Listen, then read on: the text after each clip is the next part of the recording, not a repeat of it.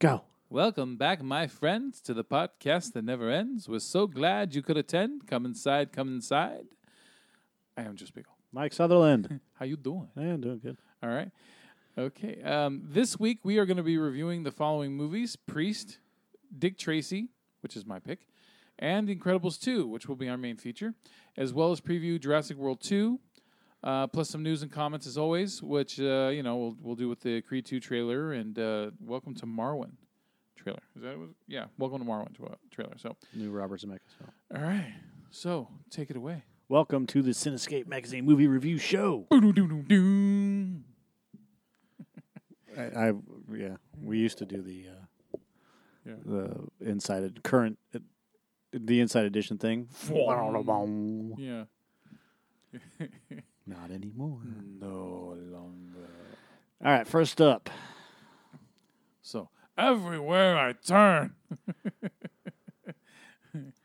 All right. So hard-boiled detective Dick Tracy, played by Warren Beatty, is searching for evidence that proves Alphonse Big Boy Caprice is the city's most dangerous crime boss.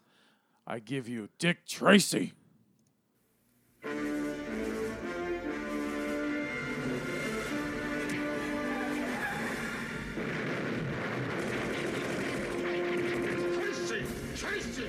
Tracy! It's like he's reading my mind. Tracy Donald's mom! I'm taking this bum out of the headlines. I'm rubbing him out. Tracy, watch out! You think Tracy to me? I say we kill Tracy now. You challenge me, we all go down! Are you gonna arrest me? I want to know who killed Lips Manless. Not the bad, big boy, not the bad! I know, and I'm gonna miss you, but all's fair in love and business.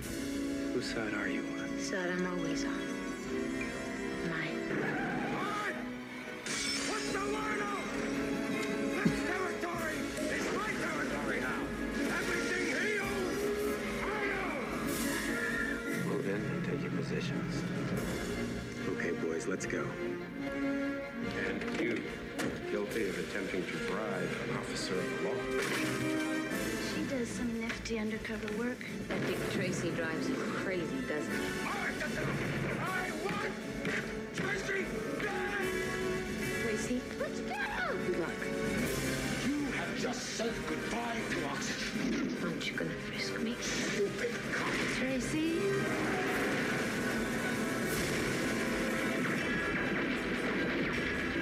Warren Beatty is Dick Tracy.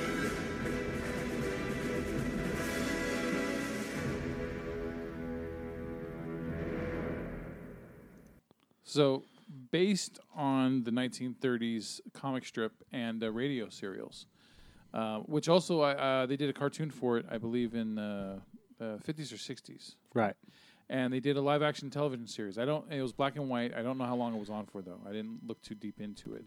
It was 1950s. But I will say this. In this day and age of us being inundated with comic book adaptations on the big screen, Dick Tracy from 1990 is got to be near the top of the list of films that need to be revisited.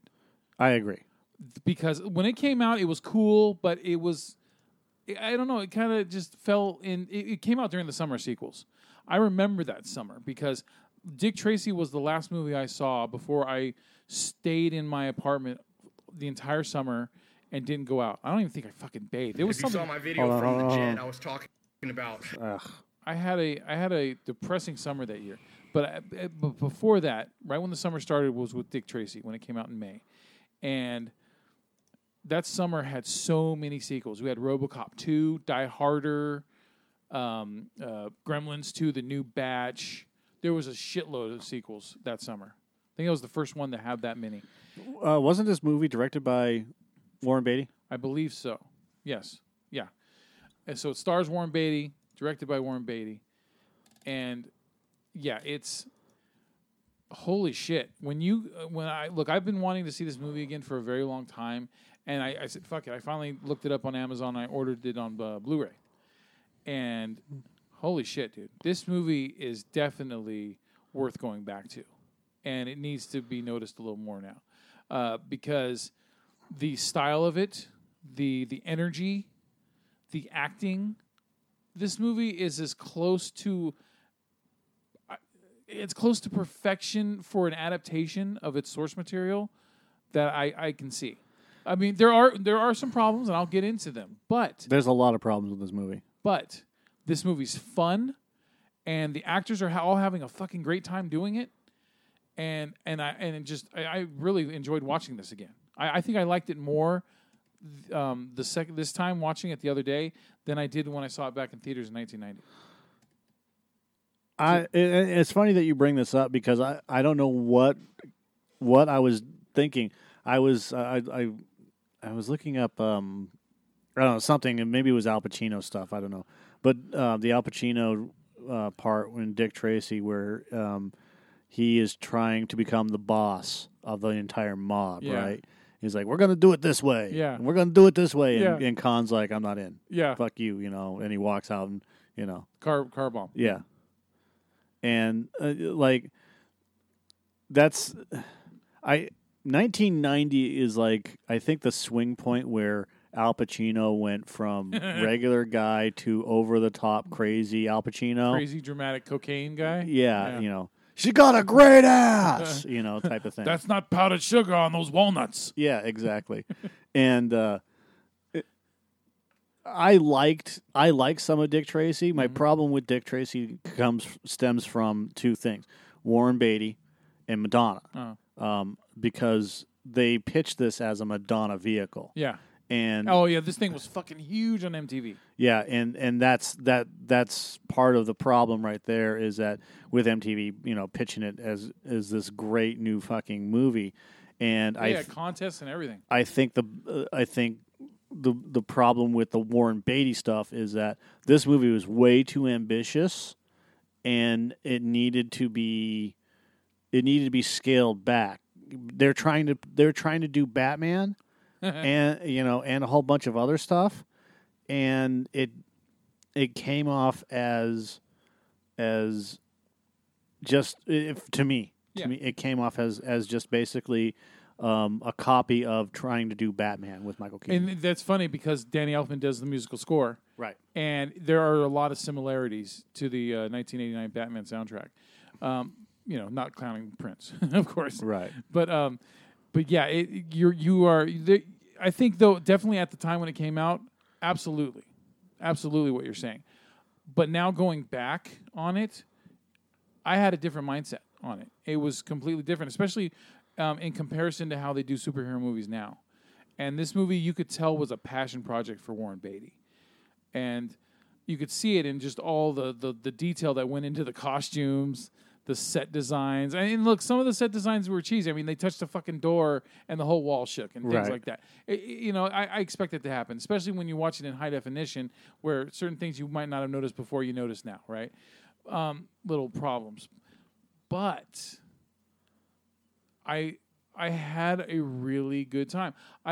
Look, Madonna is weird as an actress. There's times where she sucks, and there's times where she actually fucking puts in the effort, and she does a really good job. Right. I thought she did a really good job as Lips Man. That was Paul Sorvino's character. Anyway, as Breathless Mahoney. I was going to say Mahoney too. I thought she did a really good job. They could have overdone her, because in a way she's like a Jessica Rabbit type kind of character. And that's exactly because Charles Fleischer's in this movie as well. Yeah. And with Roger Rabbit coming out, and then Batman coming out, and then you have Dick Tracy. I mean, that's like 3 years in a row, 88, 89, 90, right?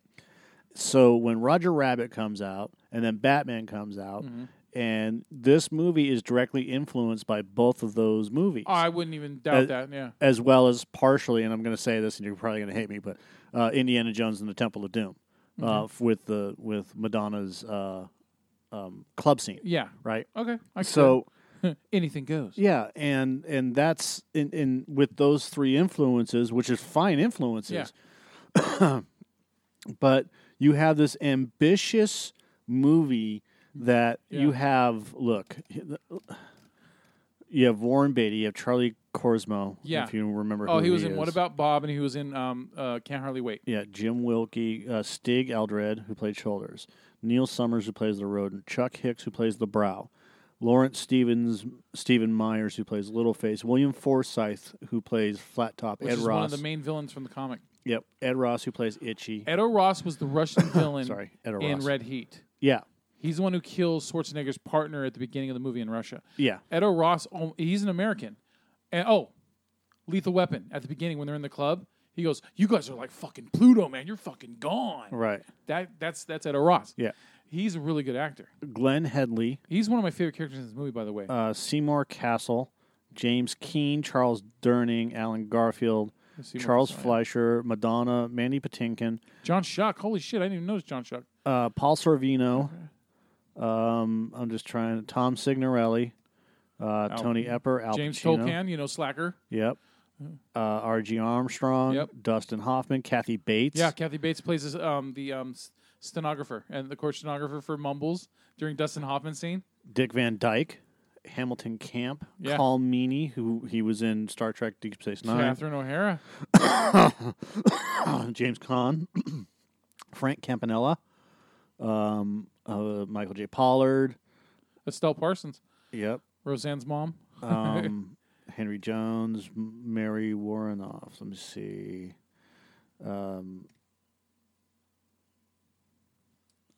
Hold on a second. I got to sneeze. God damn, triple blushing. Yeah, Bruce Mailer. All these people. John Lando was co-director, by the way. It's not just a co-producer. Lando. Yeah, that's what I said. You Danny Elfman. You got Billy D. Williams on the brain, don't you? Yeah, and then let's see. We don't have art department. Blah blah blah blah blah. And all these. You want to look up the cast? Go look. Oh at yeah, IMDb. the movie's up for it was up for 7 Oscars. Right. So I particularly I wanted to see this movie, and I really wanted it to be just awesome. What the hell is that? Oh, I know. I was looking at. What are you doing? I was looking up an actress, Uh-huh. and she was in that movie.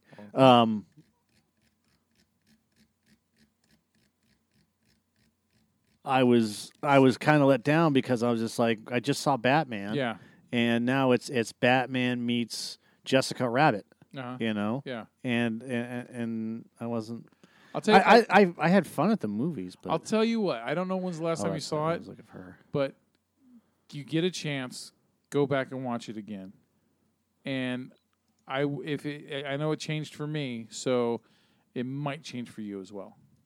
Maybe. Like I said, I watched Al Pacino's role. I watched the scene with Al Pacino in it. Big Boy Caprice, yeah. Yeah, and like, Yeah, that was what was fun.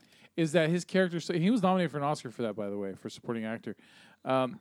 It was so over the top that it was hilarious with his character. It was almost like Tony Montana kind of thing, but Tony Montana was just a piece of trash. Big Boy Caprice was just a fun asshole, villain.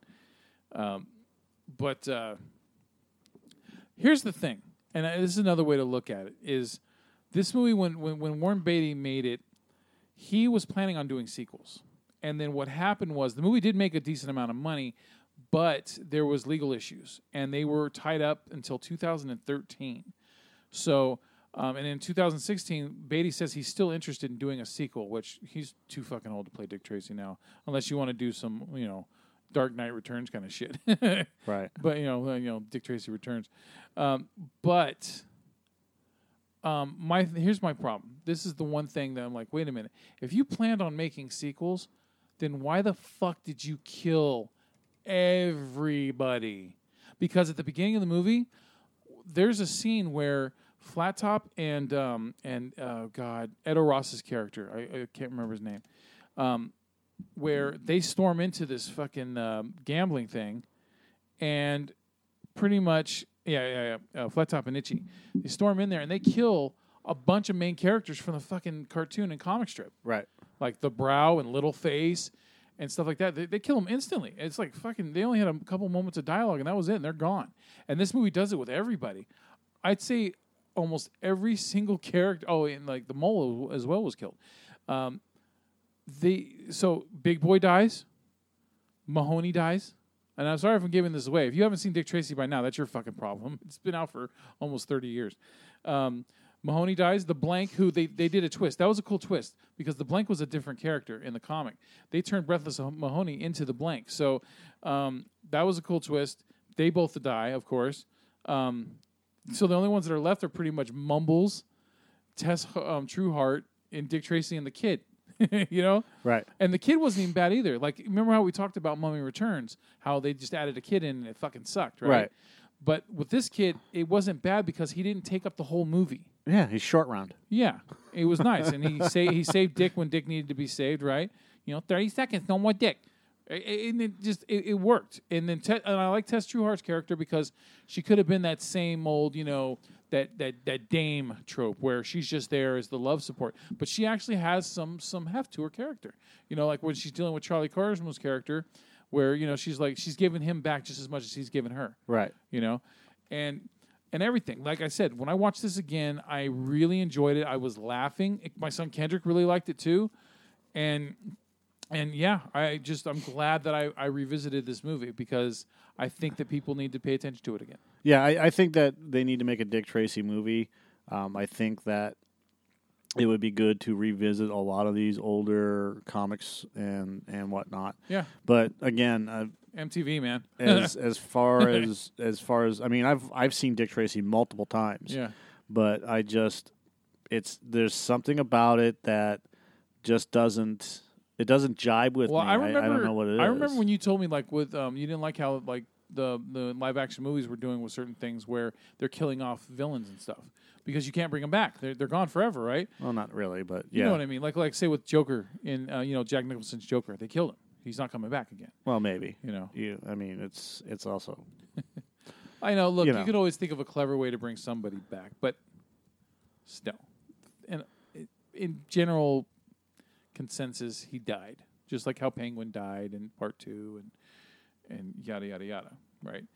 So, but yeah, you know what? I remember a year before Dick Tracy came out, when Batman came out, MTV was also marketing the fuck out of that movie, and they were having contests, and so with Dick Tracy.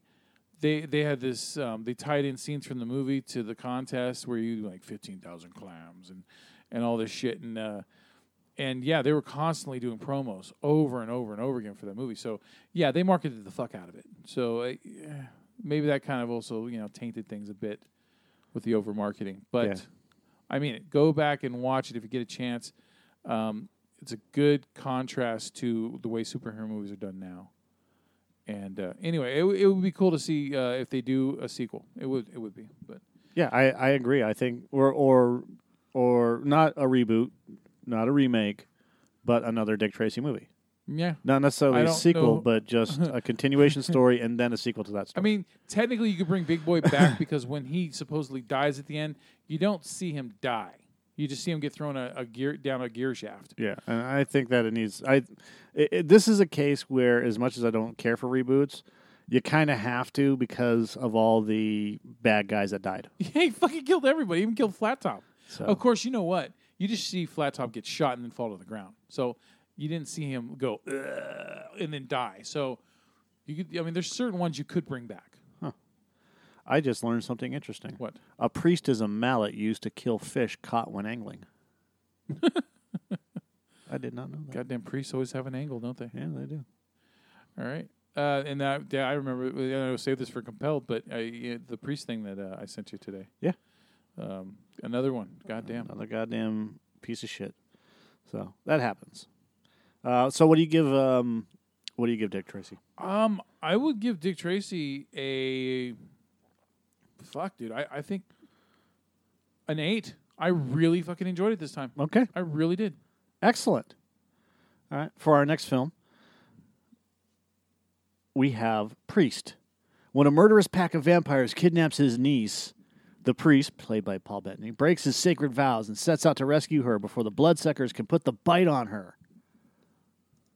Bloodsuckers.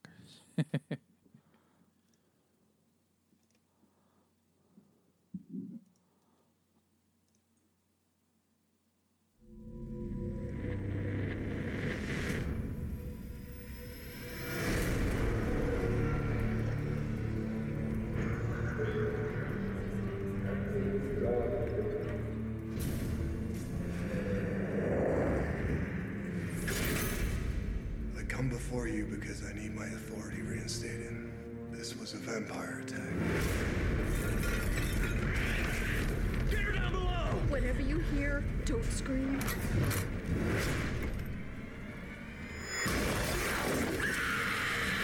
The citizens have complete faith in the church's ability to keep them safe. You will not shake that faith. What good is that faith when it's a lie? If you take any action to leave the cities, you will be stripped from the order and excommunicated immediately. The war is long over. It's not over. Not for me.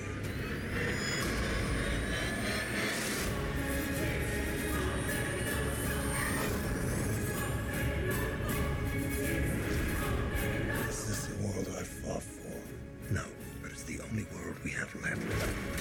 One of your own has broken his sacred vow. You will find him dead or alive. They bred a new army. You're too late, priest. This is their time now.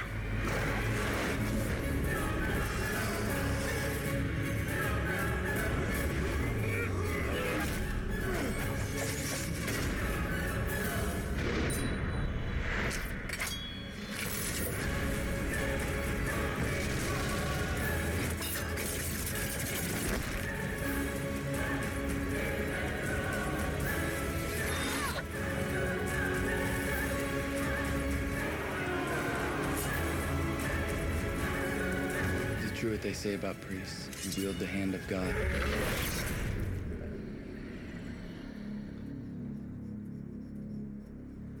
You have no idea what's coming, priest. Ooh, in 3D, nonetheless. I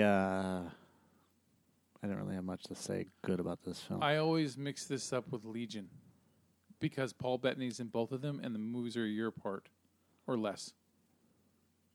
They say it was loosely based on the Korean comic of the same name, but wasn't there a Priest,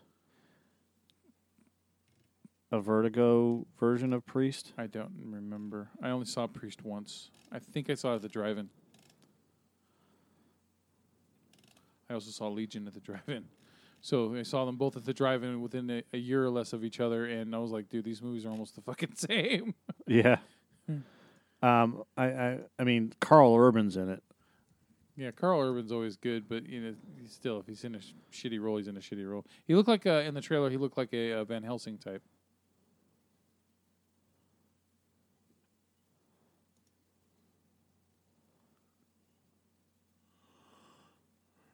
So they're whitewashed.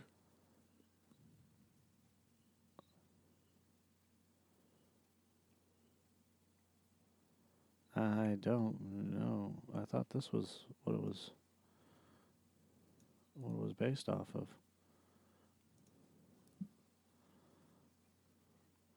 I thought, well, let's see. Let's do that. Saw Liefeld in there. Yeah, that's what I thought. I thought it was based off of Priest from Maximum Press, and not. Maybe Dark Horse bought it.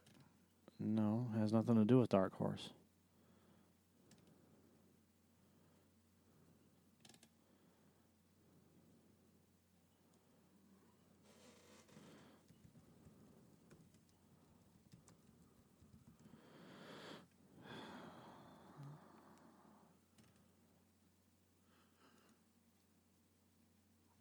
Priest, not to be confused with Preacher. Yes. The reason why I'm having so many problems looking it up is here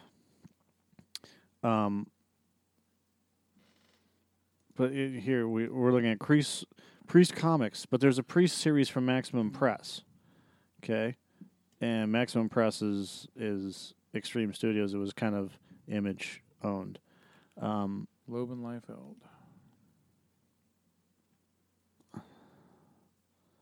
But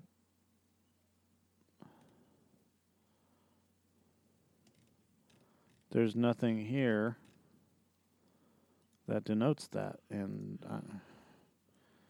I'm trying to because the picture of Priest from If you look up his information, if you look up the movie, he's got a cross on his face, right? Yeah. And that's what's going on here with, like, if you look up all the.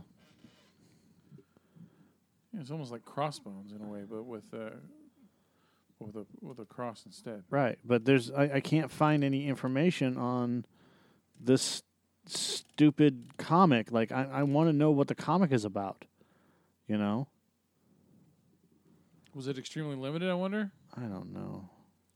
Extremely shitty is what it was. Because, you know, I know every time you try to look up adaptations and shit, sometimes the comics is a very short run that's hard to find any info on them. Are you still watching Preacher, by the way? Mm-hmm.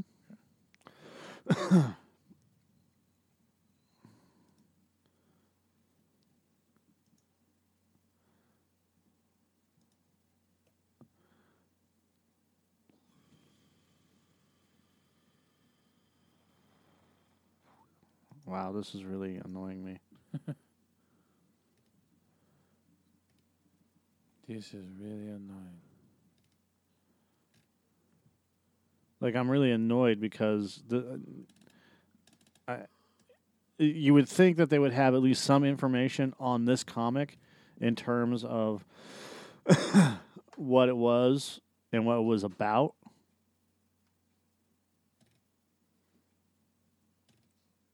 But there's no information. Who cares about, you know, Gulf War chaplain vigilante?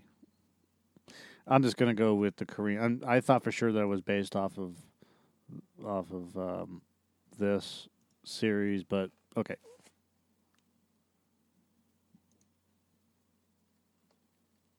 So, anyways, I'm gonna go off of what the Wikipedia says, and the series is created by Hyung-Min Woo. It fuses the Western genre with supernatural horror and dark fantasy themes, and is notable for its unusual angular style of art. In an interview with Hyung in Priest Volume 3 states that the comic was inspired by the computer game Blood by Monolith Productions, which is a fun game, actually, which featured similar ideas. He also cited that the comic was a mishmash of influences from other books, movies, and games.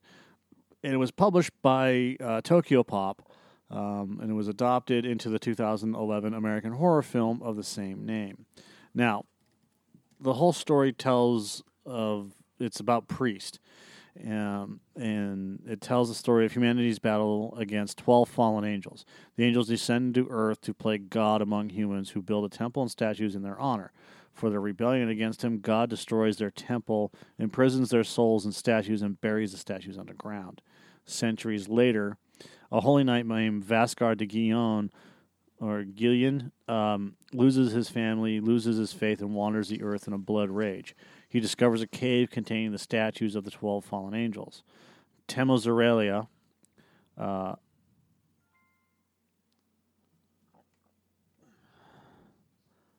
convinces Vaskar de Gillion to give up his body to the angel to take revenge against God. Vaskar is discovered by a powerful priest, Bethiel. He discovers that Vaskar is actually Temo Zorelia, and it's Temo Zorila, I guess. Bethiel traps their souls within a powerful weapon called the Domus Parata, becoming the demon Belial in the process. Ivan Isaacs solves the puzzle of the Domus Parata, freeing Temo Zorella. The angel murders Isaac's love, Gina, after escaping. Priest follows Ivan Isaac's quest for revenge against the fallen angel and his 12 angelic disciples with assistance from Belial and others.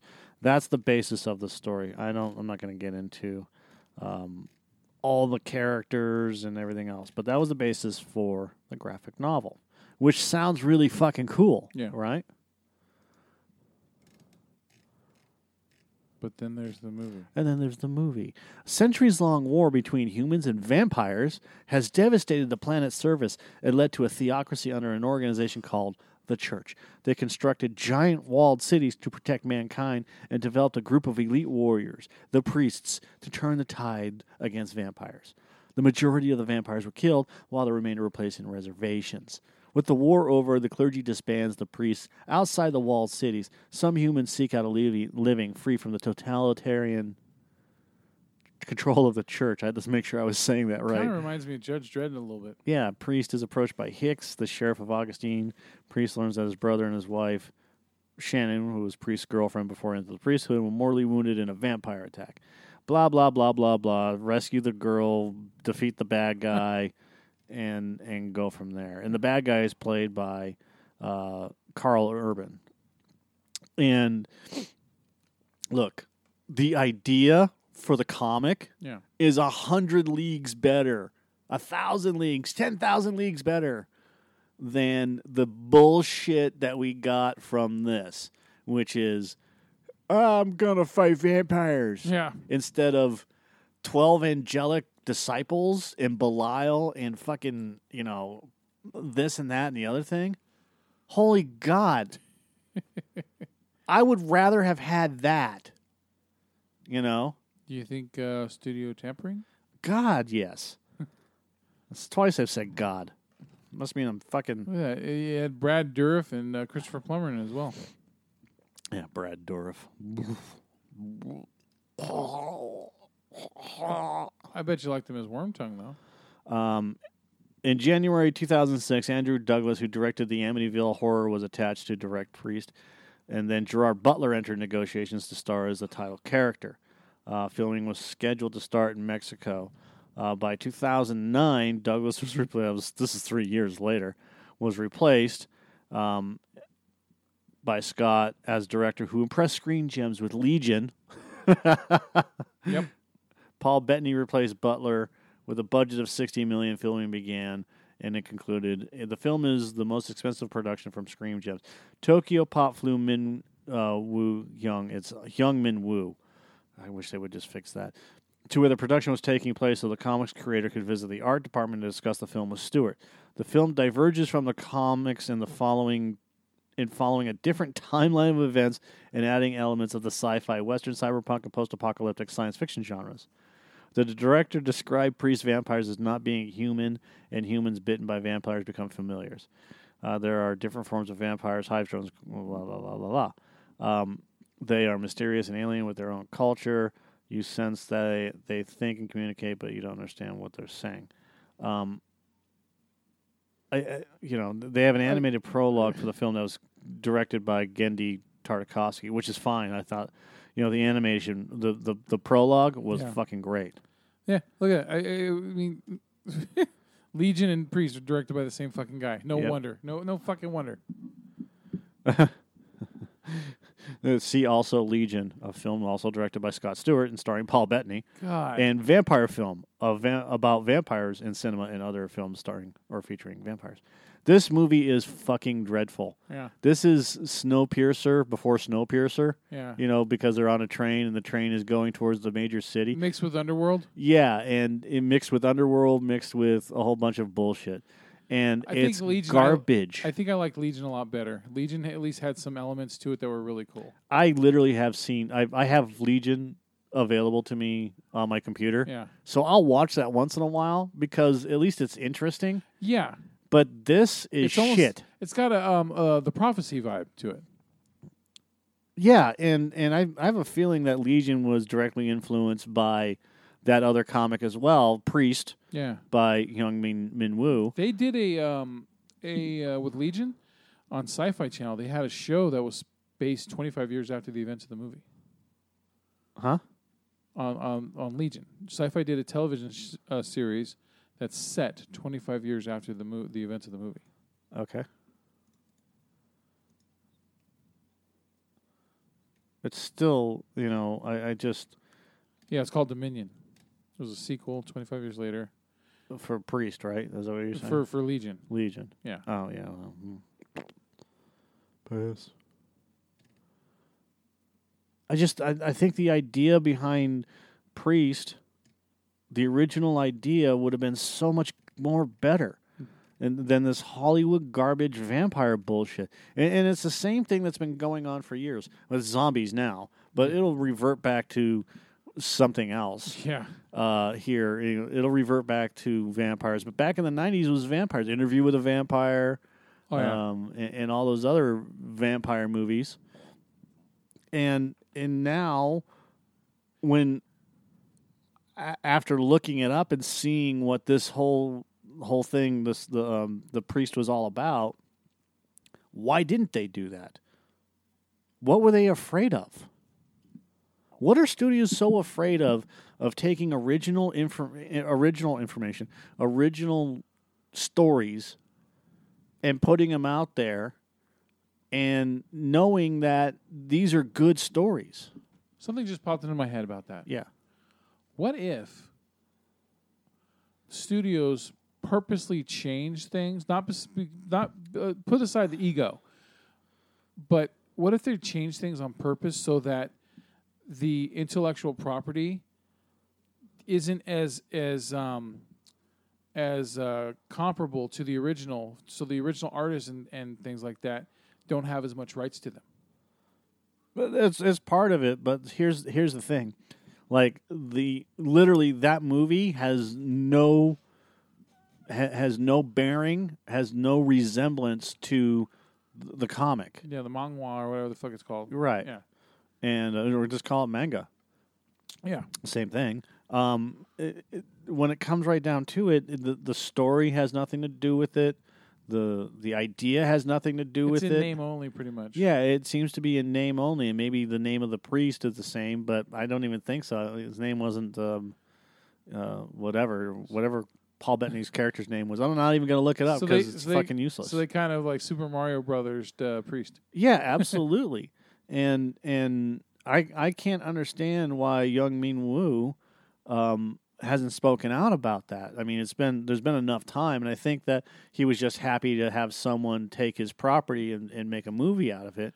Yeah. But I think the dude just got fucking railroaded, and this is a travesty. And I think the other thing is that we have one of the most powerful broadcasting platforms on the planet available to us. Why aren't more people making movies and stuff like that for YouTube? Uh-huh. You know, you don't even have to do movies. You can do 15-minute increments, right?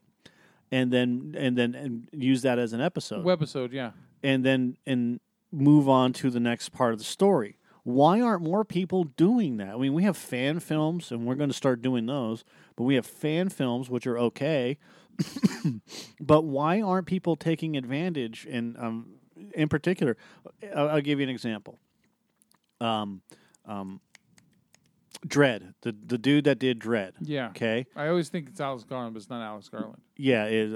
I just can't remember the guy that directed Dredd. Yeah. Why isn't he taking his ideas like he did with The Punisher and a couple of other short stories, and make those 15-minute films and throw them out there and then see what kind of response it garners?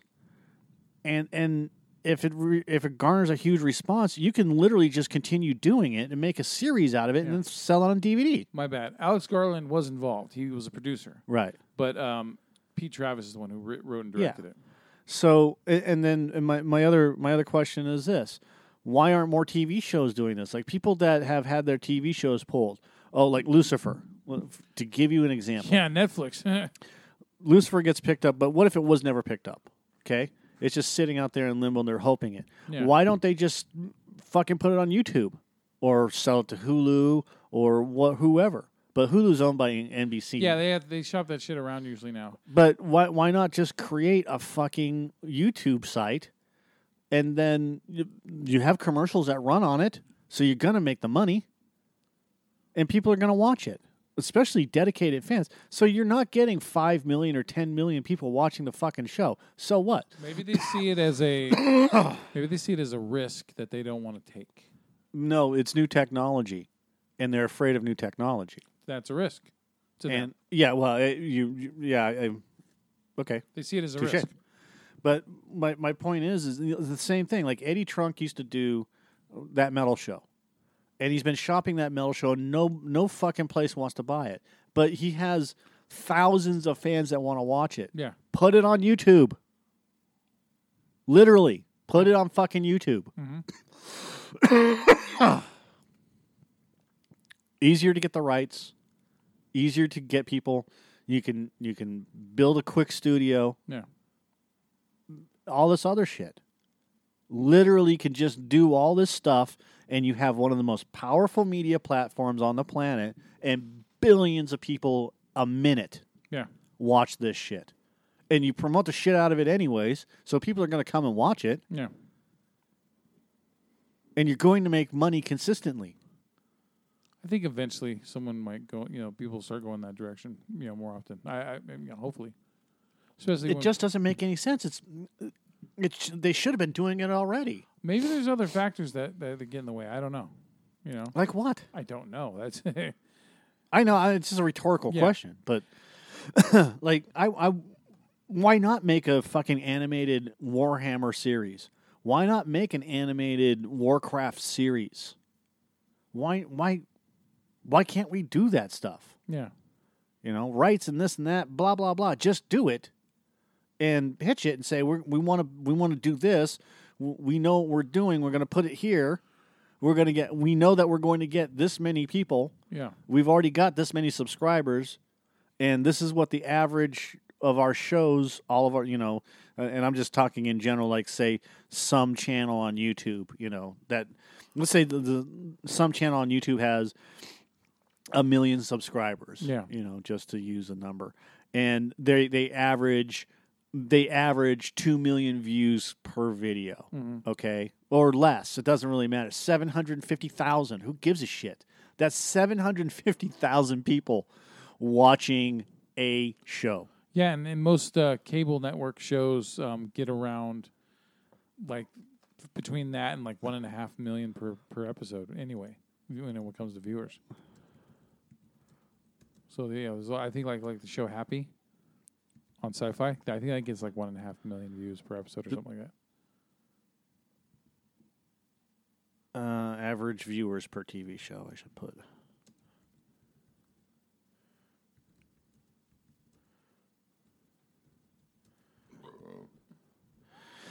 Oh, shit.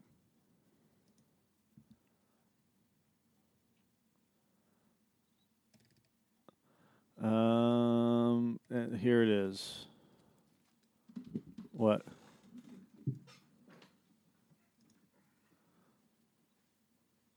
So the average, CBS finished, this is 2015, 2016. Yeah. CBS finished number one.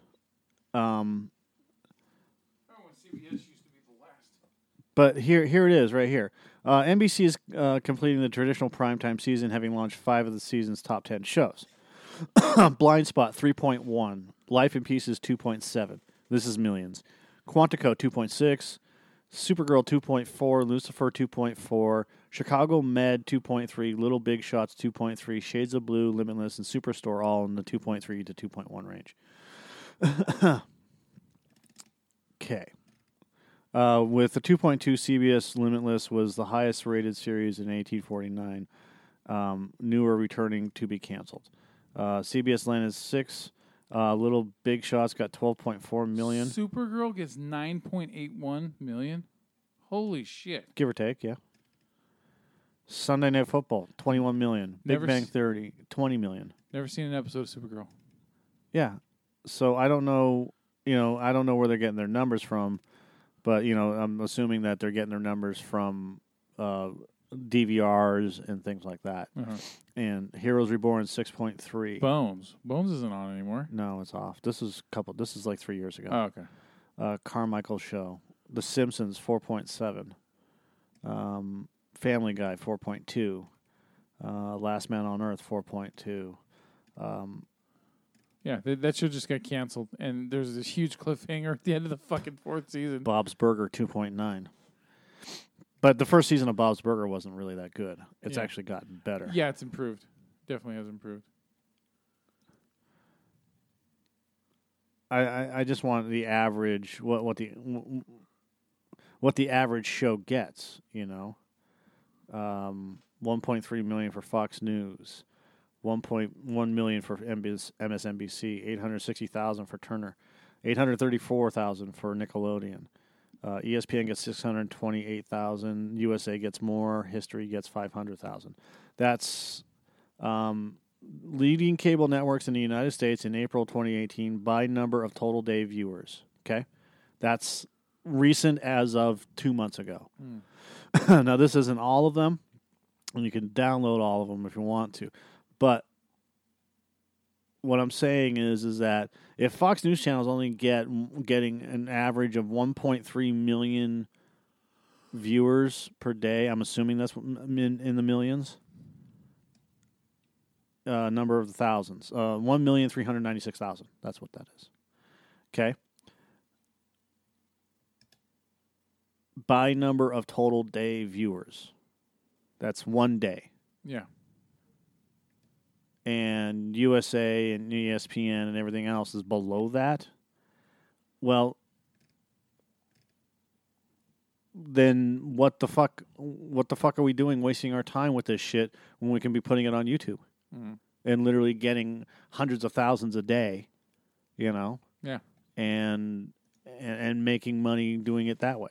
Not just YouTube. I mean, you can fucking do. I'll tell you, you can do a whole. You can do Instagram. You can do whatever. I'm not a huge fan of YouTube, but I'll tell you, if you watch a show on YouTube instead of network, and there's just one commercial or two commercials every fucking 15 minutes, I'd rather watch it that way than be stuck with it on network television. Yeah, and the thing with YouTube commercials is that, and here's the problem with YouTube commercials, like they literally will put commercials at the beginning of a show where it's like 15 to 20 minutes long, and that's a problem. Yeah. And some of them are just repeats, continual repeats of the same commercial, like they're the sponsors of the show or something. Yeah, but they're not. They're just because you've looked up something on YouTube. Like in my case, like I'm looking up blog stuff and this and that and the other thing. So I get inundated with this fucking crap that is just useless.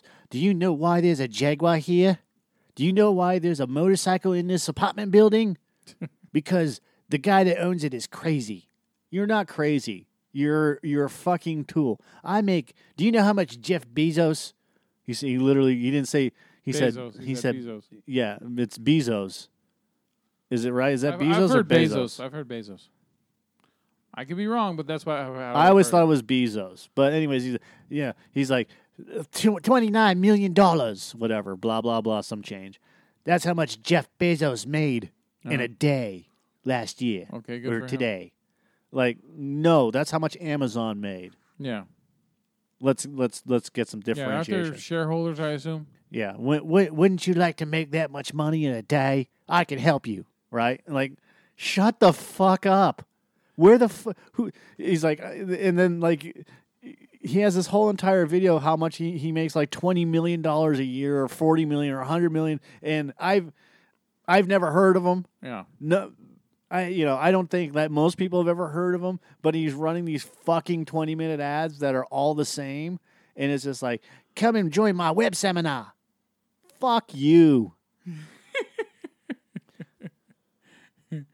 And I know I got off track, Might but as well we're talking be Bush about World Adventures, huh? Yeah, it's like, and I get that fucking ad. In fact, that part of it was when we were doing the Dick Tracy Review? Trailer. Yeah.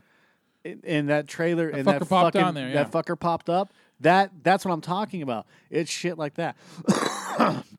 YouTube's got to be more conscientious about hammering those guys that give you, like, I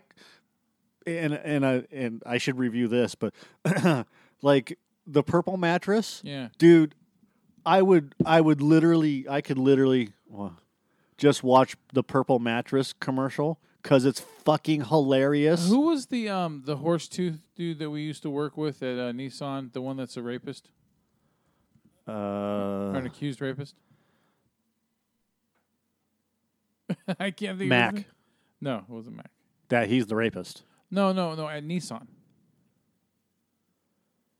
Went from I'm brain. I don't want to say his name. I know. Well, give me just part of his name. Is it a desk guy? Yeah, he went to. Oh no. BA. Yes. Yep. Yeah. Right. I always say a rude ass. Yeah.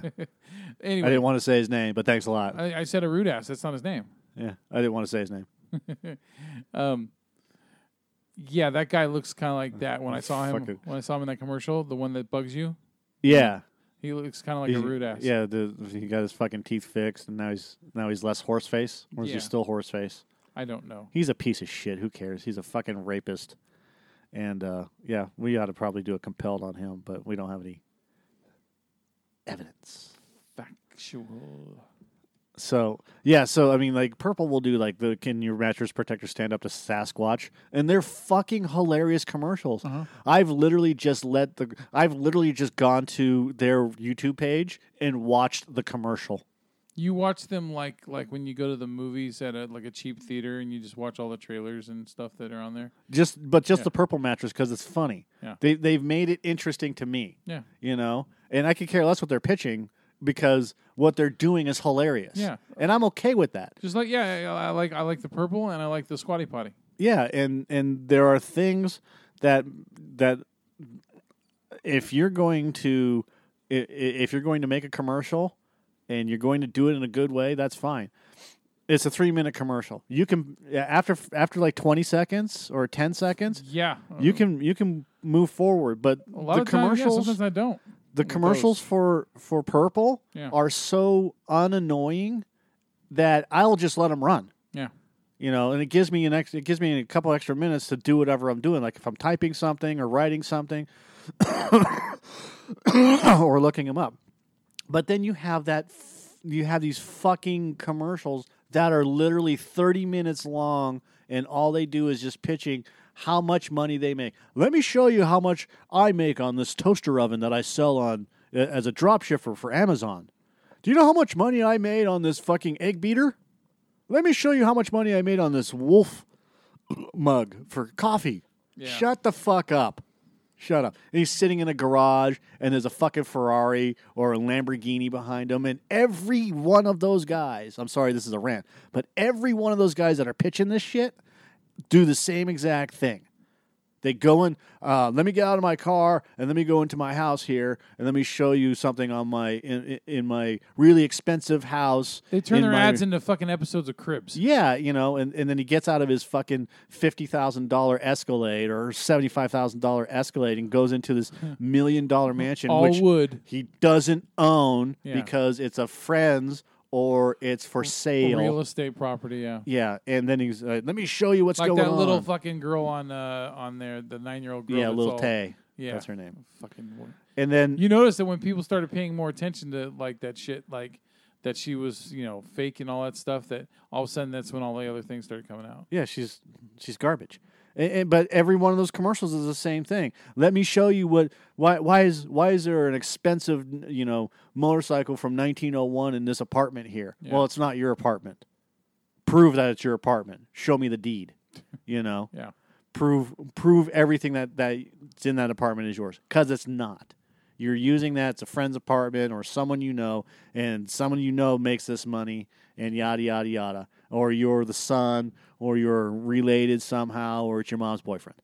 Yeah. Or the garage that you're sitting in is like our buddy Roman, right? Roman's worked very, very hard to get where he's at, and I couldn't be happier for him.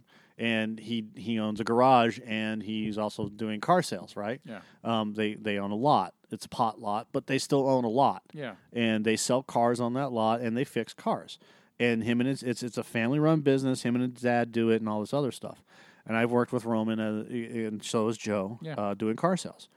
And that's real. Like Roman will post all these pictures, and these are real pictures. I've always wanted one of these cars. I got one of these cars, but we're selling it or whatever because it's just not practical. Yeah. Right. So Ferraris and this and that and the other thing. And that's exactly what all these other guys are doing, is that they're going to their buddies who own these garages. It's like, dude, I just got a Lamborghini in. You should come in and we'll make some fucking videos. Yeah. Right. And it's the car is parked and all this other shit.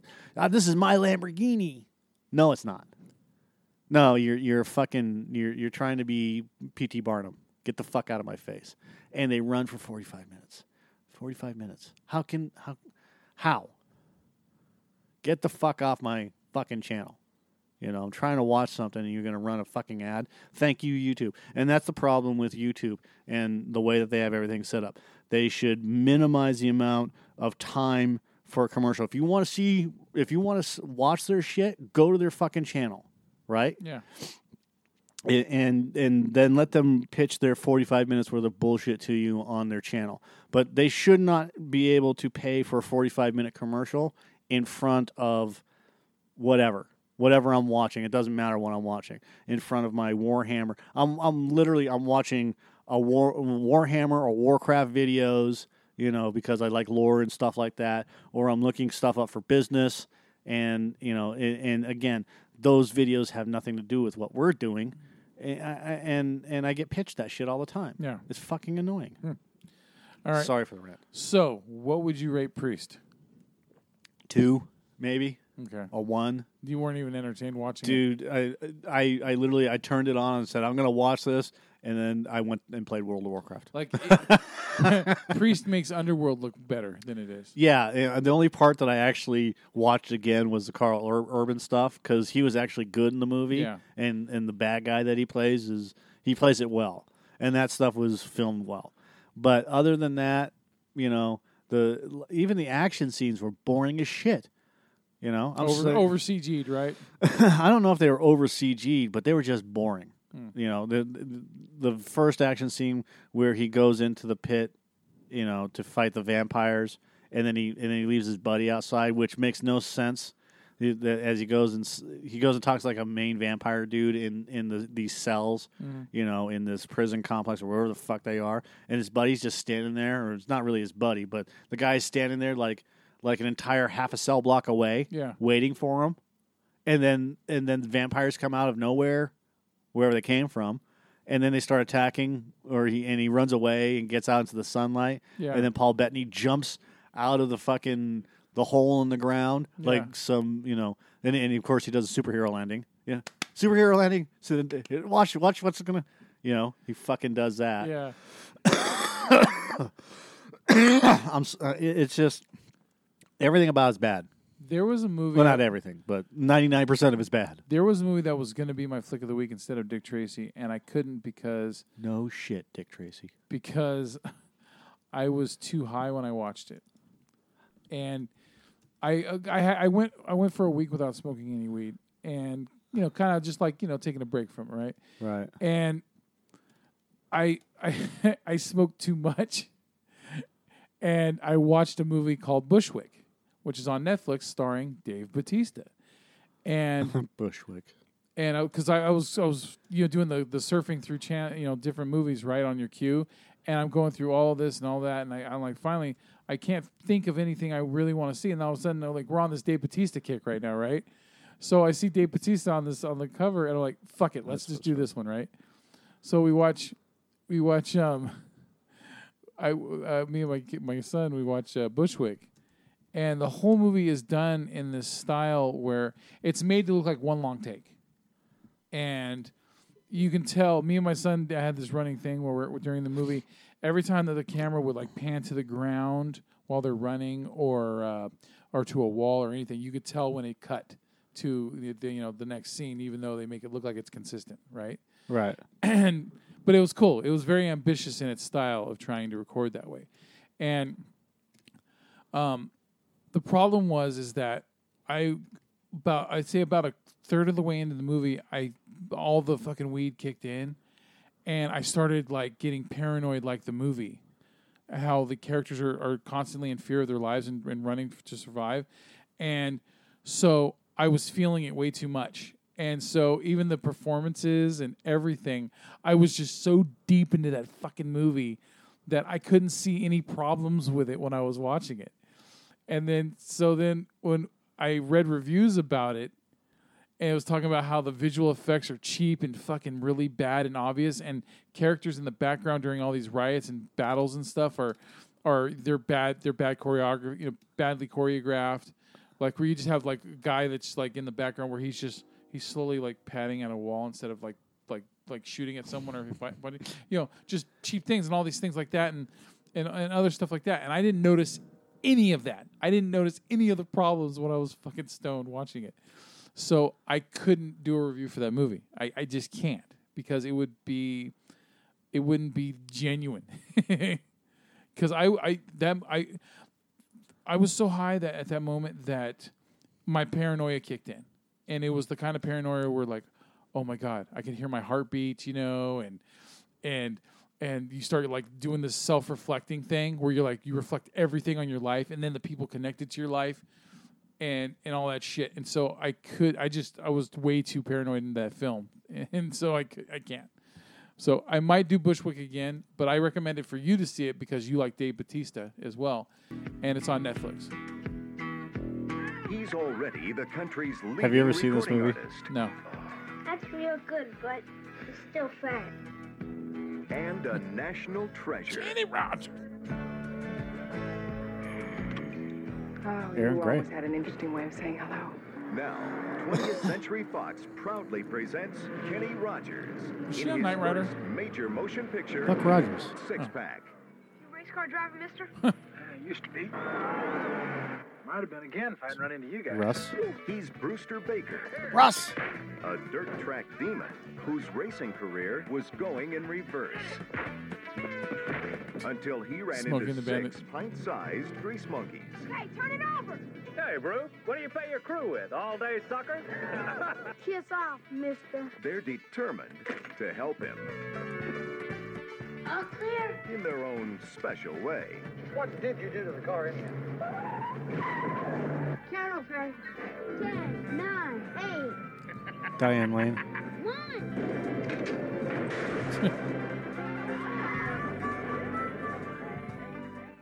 Out. Everybody out. We was only trying to help. Hey, stealing is stealing, pal, and I don't want any part of it, okay? This is Smokey and the Bandit meets Bad News Bears. Yeah, pretty much. Is it a good movie? Have you seen it? I assume you've seen it. I've seen it 100 times. Okay. It's fucking awful. Is it awful? Because I never hear about it, so odds are it is awful, right? When race car driver Brewster Baker is stopped at a gas station, parts are stolen from his race car. Then, while in a diner in a small Texas town, he sees some people stealing parts from another car and chases the thieves.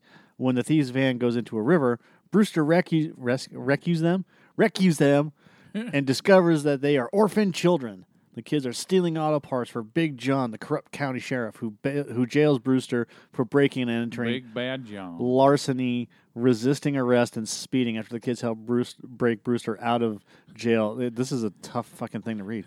Brewster reluctantly takes the children with him. Eventually, they form a friendship and bond. The end of the movie features real race footage from the 82 NASCAR Coca-Cola 500 and won that year by Darrell Waltrip. And everybody knew that you gave no lip to Big John. Okay, whatever.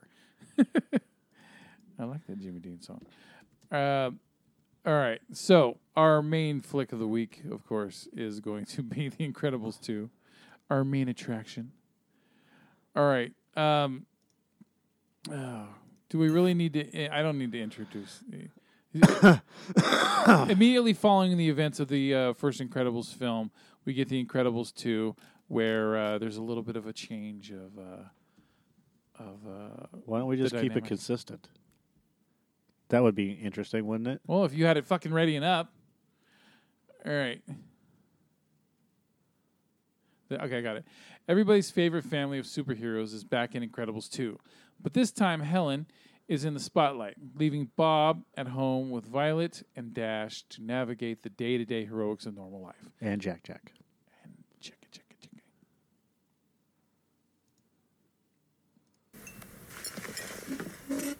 Did you wash your hands? With soap? Did you dry them? What? Is this all vegetables? Who wanted all vegetables? I did. So, are we going to talk about it? What? The elephant in the room. What elephant? Mom's new job. It's time to make some wrong things right. Help me bring supers back into the sunlight. We need to change people's perceptions about superheroes, and Elastigirl is our best play. Better than me? Whoa! I like Mom's new job. Vice sweetie. I'll watch the kids, no problem.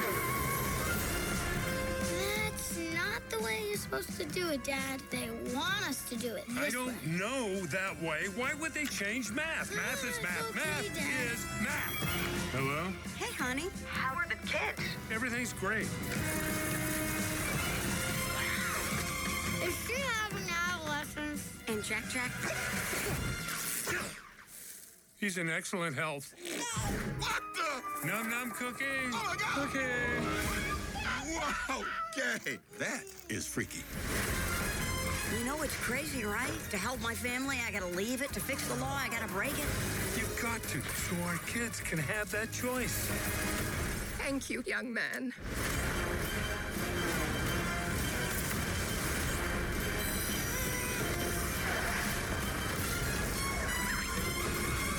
Combustion imminent? What does that mean? Ah! It means fire, Robert. The Screen Slayer interrupts this program for an important announcement. Suit up. It might get weird. I'll be there ASAP. Where you going ASAP? You better be back ASAP. You know what is so... Why The Incredibles is so good? The trailer? Is because you care about the family like the family in, say, Poltergeist.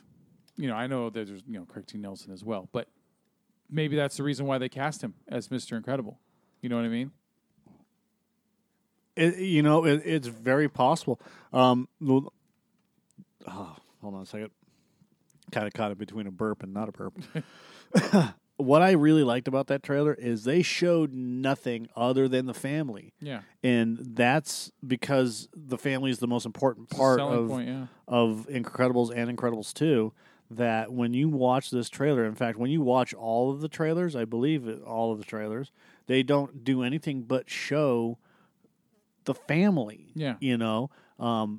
Especially the Jack trailers and stuff like that, Num num cookie. Yeah. Num num. He's just so tired. He's like, num. He's bored, just tired of doing that shit.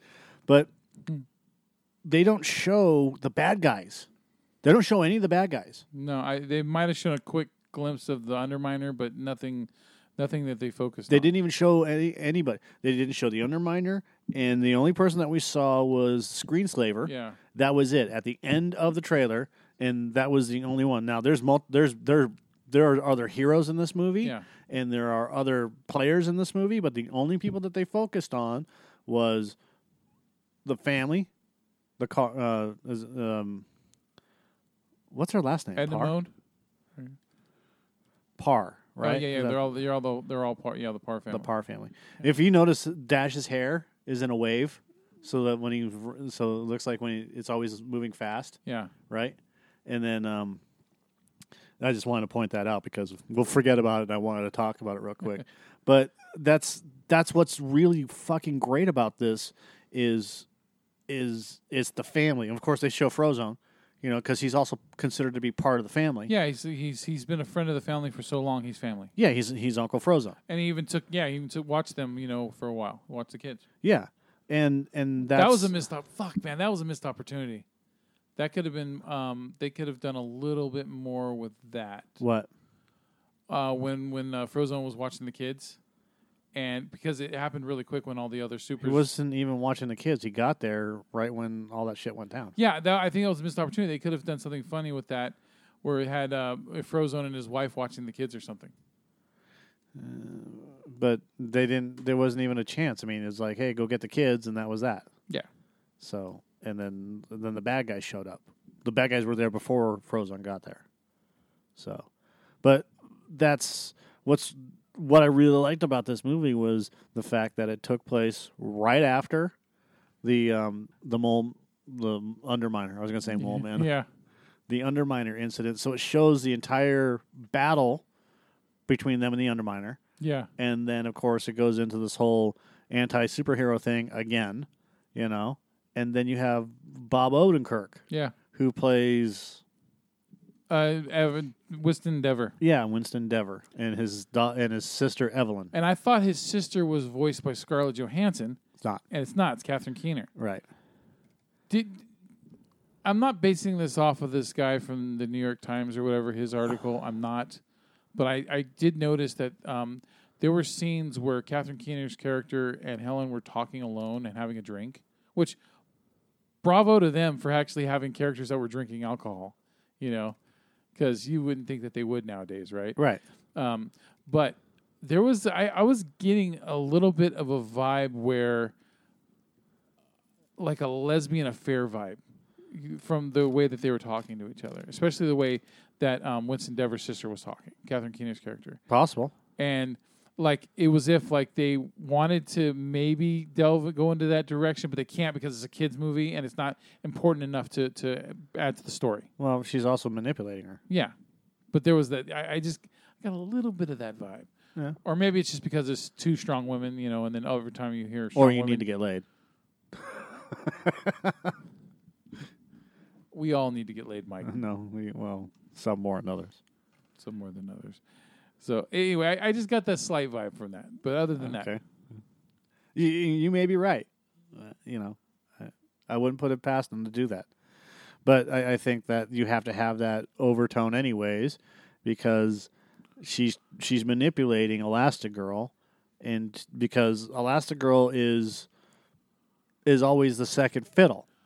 Yeah, and you know what? And it works with real life, because in real life, usually when it's the husband that's out working, he's the one that has to face temptation when he's away. Right. So now the wife, because if I don't know if you pay attention to statistics and all the things like that when it comes to marriage and stuff, but women are cheating a lot more nowadays, according to statistics, because when they work, when they're leaving the home and working. I guess. And it's because I don't think it's really any more or any less. I still think it's a 50-50 thing. Maybe it's more reported than it used to be. I don't fucking know. Probably. But still, you're still hearing more about it now because women are more independent now and going and doing their thing. Yeah. So, kind of funny when you look at marriage. Sort of. I mean, I do, but I don't care. It's one of those things where I just need a T-shirt that says "I don't care." But it just kind of, it's kind of, it's evident. It has nothing to do with the reviews, so it's just evident of the sanctity of marriage. You just wanted to say that word, sanctity. Yeah, that's why. That's why you brought it up. I brought up the whole thing because I wanted to say sanctity. That's exactly it. Sure, fine, fine, Mike. All right. So, you know what? Look, I like how they did a role reversal with it, where they have Helen. Now she's the one that has to go out and do what Bob was doing in the first movie, right? When he was going out working for Syndrome without knowing it, right? So that was cool. That was cool that you get to see that change. I do wish though that there was. When they were staying in the hotel, I was really hoping for a Poltergeist homage. Yeah, you were, but we got it anyways. Yeah, we got it in another way, so that was cool. With Jack floating arown the house, invisible and shit, or transporting. Yeah, teleporting. He was in the walls. Yeah, it was like Carol Ann. So, no, that was good. Look, when I was watching this movie, I found myself smiling almost the whole time I was watching it. Like, I'm really enjoying this. I missed this family. I've been wanting to see the Parrs again for a very long time. Even though I can watch them whenever I want with the original movie, but still, but that's all you get, right? Right. But now there's finally this sequel, and this sequel is better than Finding Dory, because Finding Dory was a decent sequel. It looked good. I told you it was going to be better than Finding Dory. Yeah, you did. and there was good characters in it, but I didn't get the Finding Nemo feels. Do you know why this movie is better than Finding Dory? It's just one scene. Well, it's not really one scene, but it's a segment. It's Jack fighting the fucking raccoon. And you know what? You know what I was thinking during that scene? When Disney's buying Fox, right? And I'm like, oh, that means Disney's going to own Ice Age. Right. And then Scrat. I just totally pictured that raccoon as Scrat. This is what I think is going to happen when we'll get into Disney thing, but this is what I think is going to happen with Disney. They're going to do the same thing that they did with Marvel, with Lucasfilm. Fox will be its own division. Yeah. they'll probably not pull all. They'll probably pull the animation into Disney Animation. Well, yeah, they can use Fox as their touchstone pictures now. They can with the R-rated movies and everything. Yeah, and I think that's kind of where they're going to go with that, and they're going to pull all the Marvel stuff into Marvel, but we'll get into that in a little bit. But essentially, yeah, I think that's kind of where they're going to go with it. Yeah, and then of course I know that we should have probably touched on Bao, but I thought Sony owns Ice Age, not Fox. No. Sony owns Illumination, is like Minions and all that. That's Sony. But Fox is Ice Age. You sure? Almost positive. I thought Ice Age was owned by Sony's. Yeah, maybe you're right. Yeah. All right. So, I forgot. I have it written down, but I did forget. We should have mentioned Bao right at the beginning of the review.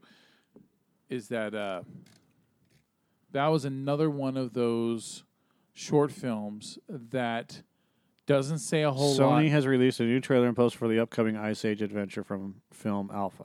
Maybe there's a connection. I don't know. Maybe they have like a joint thing going on. I don't know.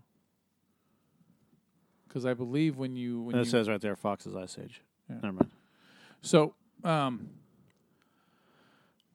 Okay. So anyway, with Bao, Bao is like I said, was there even one word of dialogue in that entire movie? The whole entire short film? There was just baby sounds, right? Yeah, baby there was sounds just and laughing and crying. Yeah. So, what I thought at first when we were watching the short film was that when the dumpling comes to life, becomes sentient, and the husband doesn't come back for like half of the film after that, right? So I thought that the husband died, and that she pretty much just started pretending that the dumpling was her son or was her husband, I'm sorry, just replace her husband with this baby now that she could take care of this baby dumpling, kind of thing. I thought that until the end. Then this is a really, really well done short. Yeah. I thought it was because she couldn't have kids. Okay. So she's projecting this dumpling as being her child. Yeah. And not what we got, which was projecting it to be the child that grew up and got married, right? But this is another, and I keep saying this, but this is another animation test. Yeah. For food. So there's a movie coming out that's going to be about food here. Uh-huh. I don't know what Pixar is planning on doing, but generally when they do all this stuff, Brad Bird said that after Toy Story 4, they're going to be doing a bunch of original films. Nothing, no sequels for a little while. Speaking of, Pete Docter and somebody else, I can't remember her name, are taking over. Because the Lasseter are leaving? Yeah, Lasseter's leaving. Pete Docter, was he the one that did Inside Out? Yeah. Okay. So so I don't know when. Look, Incredibles 2 is a fucking hit. It's going to be a hit. It's going to be $1 billion movie probably. It's huge already. Yeah, made $180 million in the first week. Yeah, yeah, and that was just crushed. And that was just here. Imagine how it's going to do overseas, because Pixar usually does huge overseas. Yeah, Incredibles 3 is already rumored. Yeah, you know what? I don't think 14 years, but take your fucking time with it. Do it right. And there we go. Brave sequel. A Brave sequel is kind of confirmed. They've been talking about it, but I don't know what's going on with that. Well, it's I don't want to. It's hard for me to not say trendy, but in a way, it's kind of trendy how they're doing a lot of empowered female characters now with entertainment. So it makes sense for them to do a Brave sequel. That makes sense. So. Oh, well, Monsters, there we go. So. Yeah, there's an untitled Pete Docter movie coming out. We already knew that. They're not doing a Ratatouille sequel. Brad Bird already said he's never going to do a Ratatouille sequel. Said he's not interested in doing a Ratatouille sequel at all. Yeah, one was enough. You don't need to. Yeah, you don't need to do sequels to sequels to sequels to sequels. Some things need to be left alone. You know what I mean? I think like say with Bug's Life, I don't think you need to touch Bug's Life again. Yeah, it's not. I mean, people want to see it, and we've run the Stay out of the light. I can't. And look, Bug's Life is definitely better than Ants, but Yeah. still. All right, so going back to so Bao was really good. I wanted it to have a dark ending though. When she swallowed the fucking dumpling because she didn't want to leave. Right. I was like, end it right there. Just fucking end it right there. I want it to end dark, and it didn't. Instead, it has the happy, son comes back with a wife, and The son comes back. He doesn't come back with a wife. Came back with a white girl. No. He came back to her first. Yeah, he came back with the box of dumplings. Yeah, whatever. Yeah, rolls or dumplings, whatever the fuck you want to call them. The pastries. Yeah, and it's I loved it. I thought it was great. I thought the look on the guy's face, the Japanese guy or Chinese. The dad. I don't know what Asian persuasion he's part of, but he looked Japanese to me, so I'm going with that. And I thought, it was he had the square head. Well, dumplings are Chinese, so and bao is one syllable, so I believe that it's Chinese. Yeah, you may be right. I thought that the father looked Japanese. Yeah, and not Chinese. You're just racist. No. Maybe. You're just lumping them all together.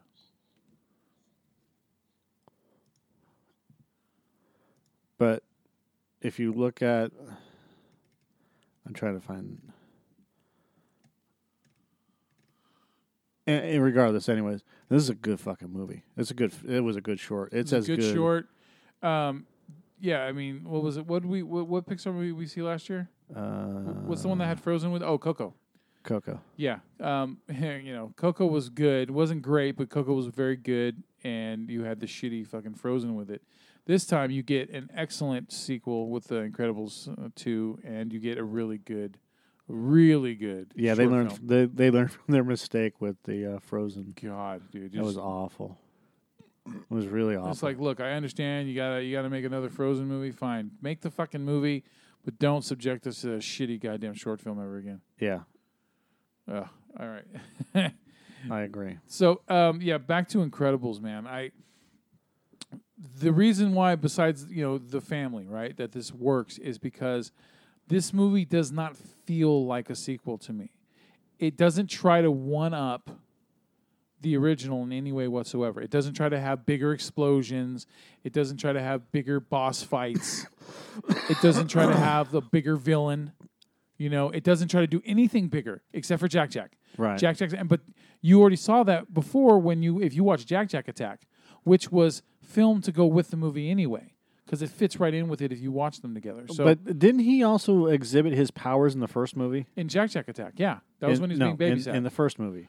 When Syndrome takes him up to the airplane at the end of the movie, right. He becomes all those things pretty much. He becomes the monster. He becomes, But then fire and the big weight. So into lead. Yeah.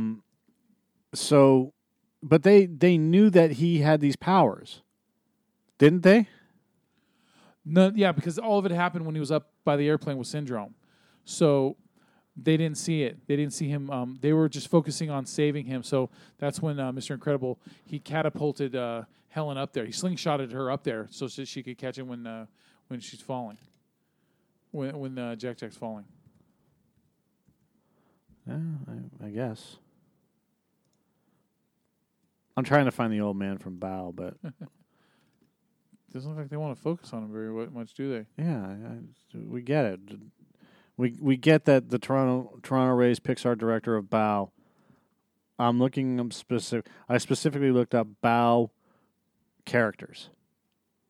Bao Pixar characters.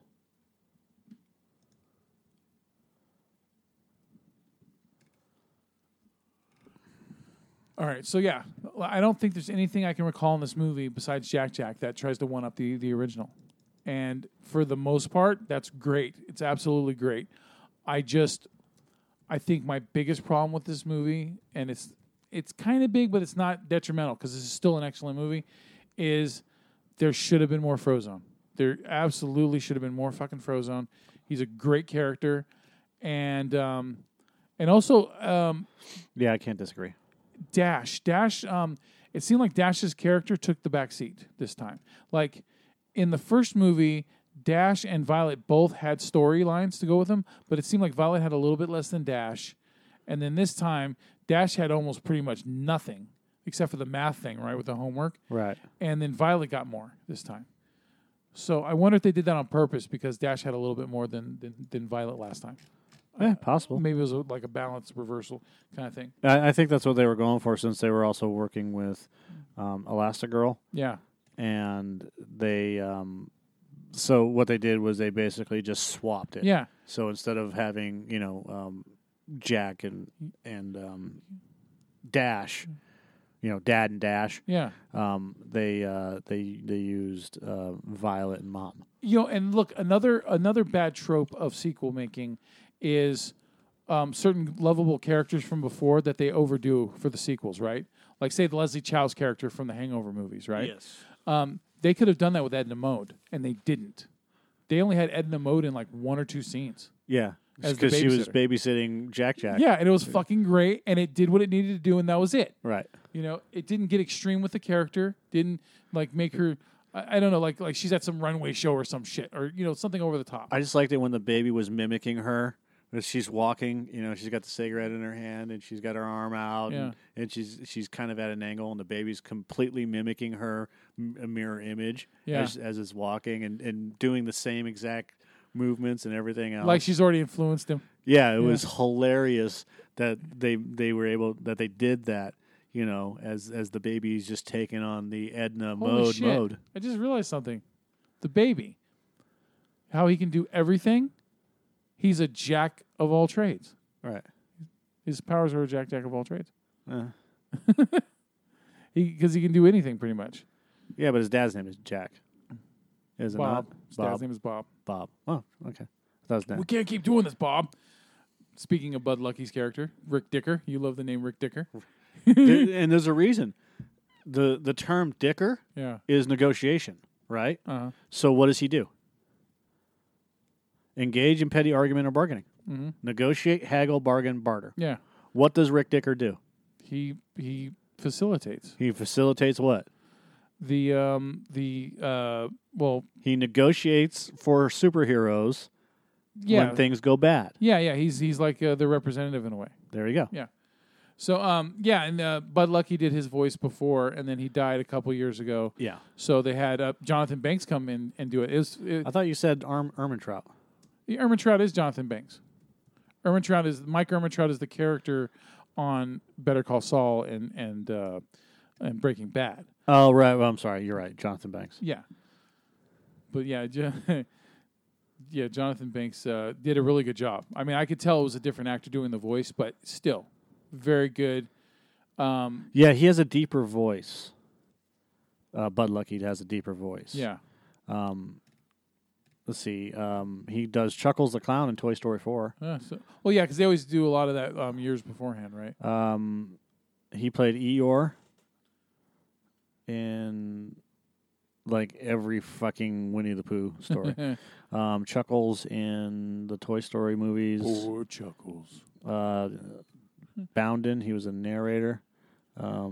Just to give you an idea.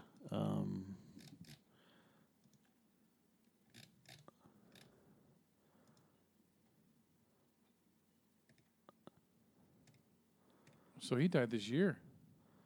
Yeah, he died in February.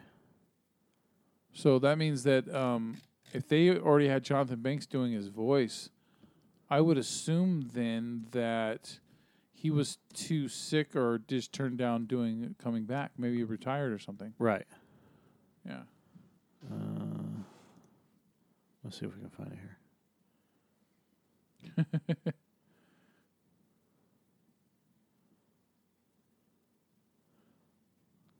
I can tell there was a pen or a cigarette in his hand.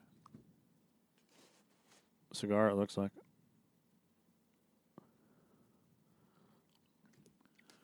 All right. So, just trying to find his voice.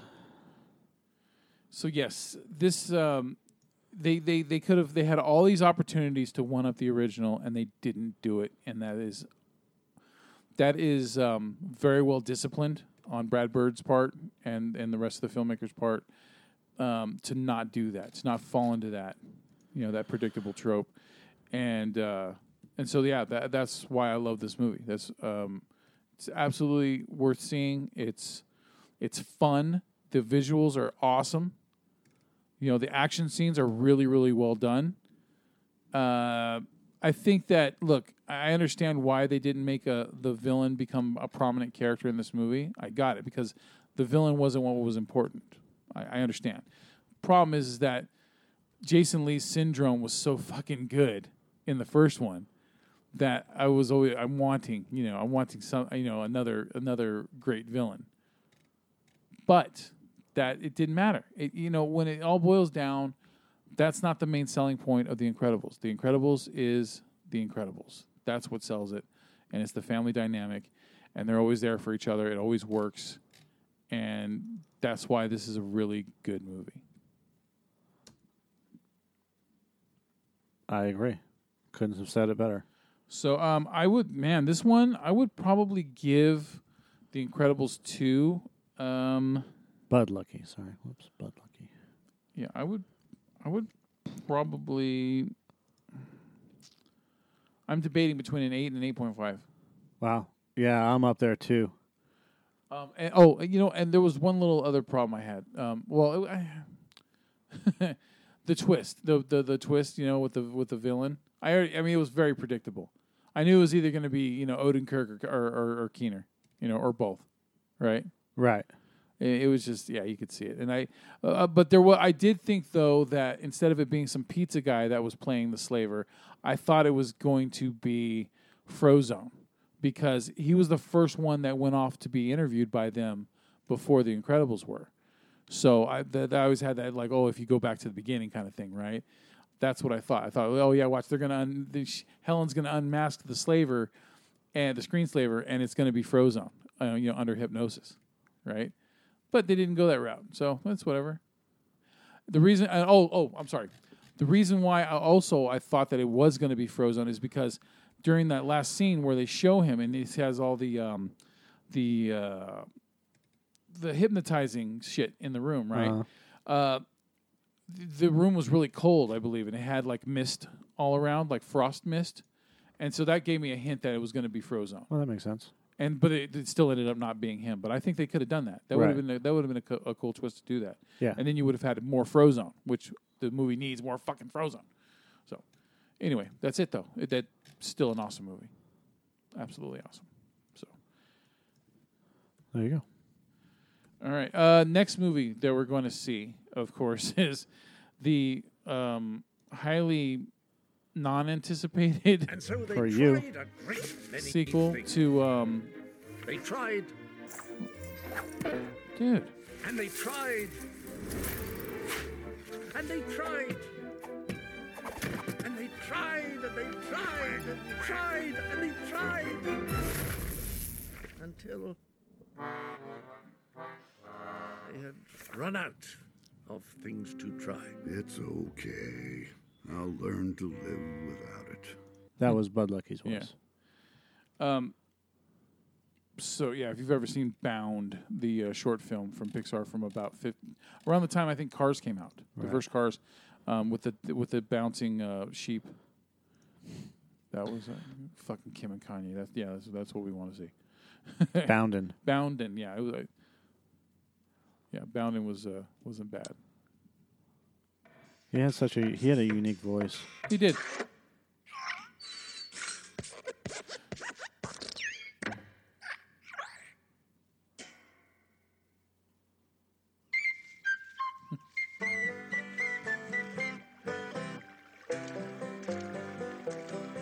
Here's a story on how strange is life with its changes, and it happened not long ago. On a high mountain plain where the sagebrush arranges a playground south of the snow. There we go. So yeah.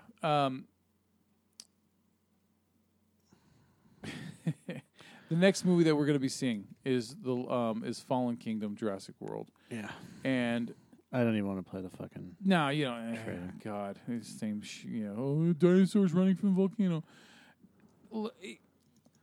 I had anticipation for Jurassic World from 3 years ago. I really did. I was like, okay, Chris Pratt, he's the new golden boy of Hollywood. and I like Bryce Dallas Howard. The visuals look really good. Let's do this. And then you watch it, and then the movie's, it's okay. It's worth watching, but it has a shitload of problems. This time around, I'm not feeling it, man. I'm not feeling it. I had more anticipation for Jurassic Park Part 3 than I have for this one. Okay, and Jurassic Park Part 3, that's I don't think that's a bad movie. I don't give a fuck what anybody says. The visuals were underdeveloped in it. There's some really bad visuals in some parts of that movie. But overall, that wasn't a bad story. It's just a sequel when it's all said and done. This one just looks like a sequel just to make a fucking sequel, because they're milking it. They're going to milk this for all it's worth. Isn't Colin Trevorrow? No. It's J.A. Bayona is directing Part 2 of Jurassic World. So okay. I can't remember what else J.A. Bayona has done, but it's. I just don't. I don't have any. We're gonna see it, but dude, I have nothing to add to what you're saying either. It's just like, who gives a shit? It's another Jurassic Park, another save the dinosaurs bullshit, and then they're gonna throw fucking kids into it again. They've always got to throw fucking kids into it so that it appeals to a younger audience. All right, it worked the first time, and it has not worked since. It didn't work. It did not fucking work in Part 2 when Jeff Goldblum's daughter tagged along. It didn't work in Part 3 when the kid was stranded on the island. It was kind of cool when he threw the fucking the smoke bombs in there to scare off the raptors, but still, I didn't care. He wasn't important. That's pretty awesome. Is it? Here I am talking about dinosaurs again. Perfect. Yeah, dinosaurs again.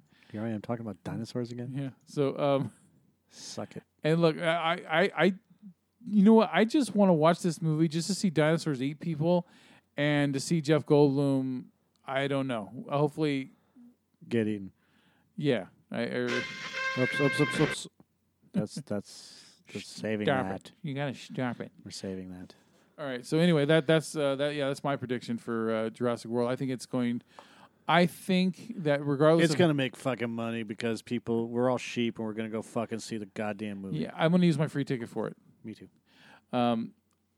But I do think that just because the movies, they threw a shitload of money at it doesn't mean that it makes up for a lack of story, pass, and character development. So we can't pass. Just going to see the movie. I don't want to say it's going to be a piece of shit, but it might be a piece of shit. I'm not impressed with the trailer. I'm going 50-50 on this, but I'm swinging my penis towards the it's not going to be good. Yeah. All right. And I haven't read the reviews, but I mean, you already saw it pop up at like 54%. Yeah, I'm not. And it's pretty much the dinosaurs are cool, but the characters are shit. This movie sucks. You fucking piece of turd. But that's a big pile of shit. All right. So, lastly, before we end this one, because I do need to get up for work in the morning, is we had the Welcome to Marwan trailer. Marwan trailer. I'm not gonna play any trailers. We gotta with Steve Carell. Really interesting. Directed by Robert Zemeckis. Yeah, it looks like a combination of things to me. It looks like Small Soldiers meets Sucker Punch meets. You're giving way too many visuals. It's hold on. This guy, he's an artist, and he's also a photographer, but he's mostly an artist. And he gets beat up by these Nazis. Goddamn Nazis! Because he's Jewish, I would assume. Anyways, he gets beat up so badly that he has to relearn how to do things. And instead of being able to draw anymore, he takes up photography. And part of the movie is he lives his life. Oh gosh, what's the word I'm looking for now? A quarter mile at a time? No. That's a Fast and Furious. Yes, I understand your stupid reference. Vicariously. He lives his life vicariously through his figures, right? So anytime that he adds a new friend to his life, he adds a new figure. and they're basically Barbies, but he paints them to look all like the people that he knows in his life, and that's what it goes. And then he has a small town that he's built that he can make pictures, and there's a lot of people that do this. I mean, if you look up, gosh, I'm not even going to look at it. If you look up people that, the photographers that do this, I mean, there's guys that do it with Star Wars figures. They set them in real life environments or, environmental type things and try to take these real pictures with tilt shift. Is it when you're using no? It's not tilt or- shift. Oh, okay. It's taking pictures of dolls or action figures in a real type environment. It's really cool that the way they got it, but Yeah. Yeah, there we go.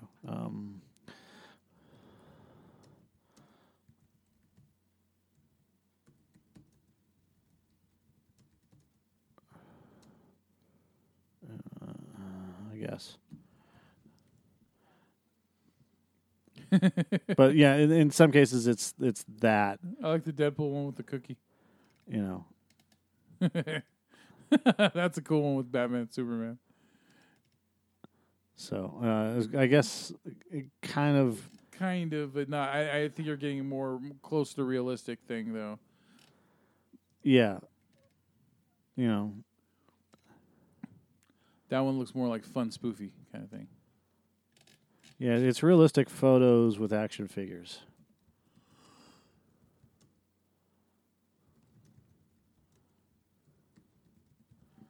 It's kind of cool.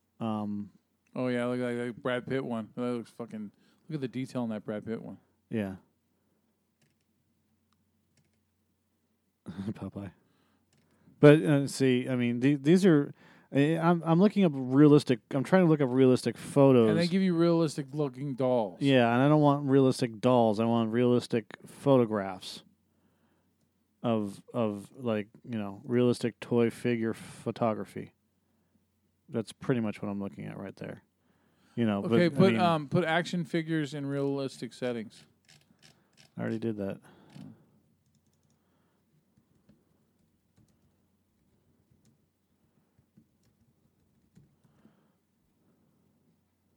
Yeah, fine.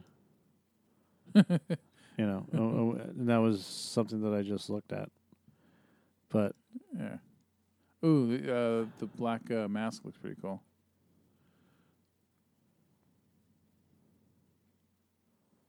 The black mask? Yeah, from Batman. That? No, it was down. It was a little bit further down. Or it was on the previous page. I can't.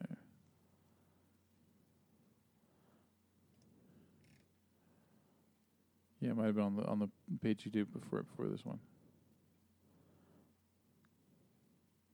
Yeah, because you weren't that far down. Damn, that's a buff Batman. That's from The Dark Knight. That's a bulky Batman. There it is. Realistic toy figure photography.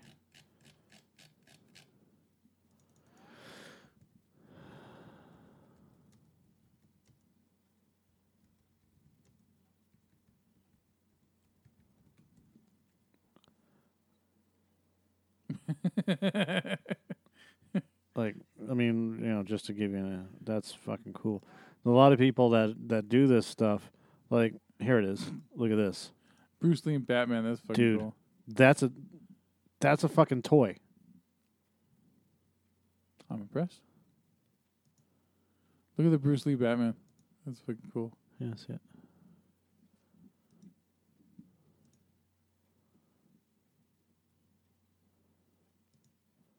So, anyways, that's what he kind of does is, taking action figures. Did you see it says BVB? That'd be a hell of a fight. Here, how about that one? It's Batman spray painting Superman as Clark Kent. Wasn't that from College Humor? That's a picture. So yeah, probably, but that's a picture. Yeah, I swear I saw them do that on the College Humor stuff. So here's another one right here. I don't know why he has a realistic toy gun, but whatever. I don't know. It's a U.S. Marine photography. But some of them are just amazing. The details that they put in the environment. That's funny. It's like there was. How about that one?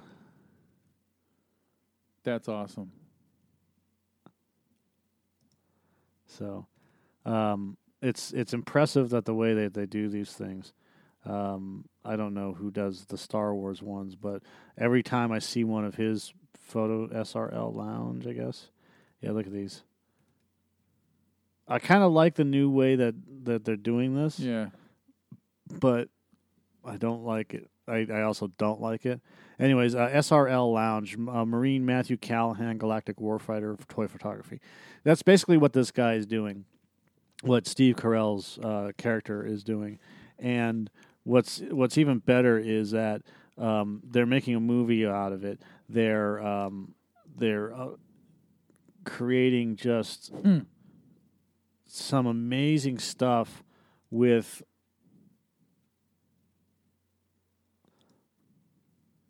the special effects in the movie. So, anyways, long story short, look at the Kong. Look at the Kong with the car in front of it. Yeah, that's fucking badass. Great. That is awesome right there. Shit makes me want to go out and buy action figures. Look at that. Johnny Woo. All right. That's cool. Yep.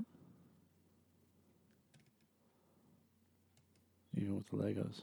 So that's someone that knows how to. They really know their photography, man. They know how to do that shit. Yeah. All right. So the Creed 2 trailer came out today, which was well done. It looks like it's consistent with the how the first film comes out. You know, you got Stallone in his mentor role again. Giving words of advice, of course. Right. And this is what I really liked about this trailer. They could have went the predictable route and showed Dolph Lundgren's character Ivan Drago in it, and they didn't. Yeah, they only showed, and I don't even know if that's Dolph Lundgren. No, it's not. That's the son. He's fighting the son of Dolph of Ivan Drago. So Drago trained his son to be following his footsteps. Right. That's why. But they did show one scene in that movie with Drago fighting Creed, and he just dwarfs him. Oh yeah, it's massive. He's fucking. The guy that's playing him is fucking huge. Yeah, and so I'm glad that they did that. They didn't have to rush to showing Dolph Lundgren's character because it's easy way. People need to remember that this Creed is not about Rocky. Creed is about Adonis Creed, right? Getting out of his father's shadow, and so that was I like it's consistent. The guy who's directing this one is not Coogler, but he is a friend of Coogler's who they both went to film school together.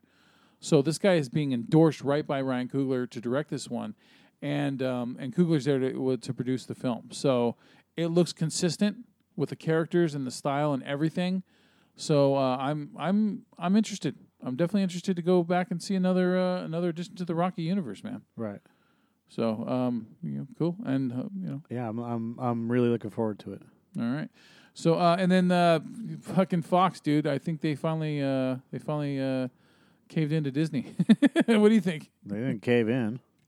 Well, they said they signed, but I mean, I guess they signed before too. So yeah, they signed a deal with Disney, and how many fucking times can you sign with someone? They only need to sign once. They signed a deal with Disney, but that doesn't mean that it's an exclusivity thing. I don't like that. I really don't like that. If you sign a fucking contract with someone, they didn't sign a contract. They signed that unless someone else thing, and I think that's just a waste of fucking time. No, because anybody can come in and buy the company.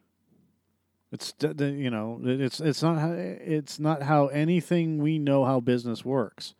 And when okay, what about in the car business when you're buying a fucking car and then someone comes in and says, "Oh no, I'll give you 10,000 more for the car." Yeah, you can do that. No, because you're already working a deal with that customer. Yeah, as long as the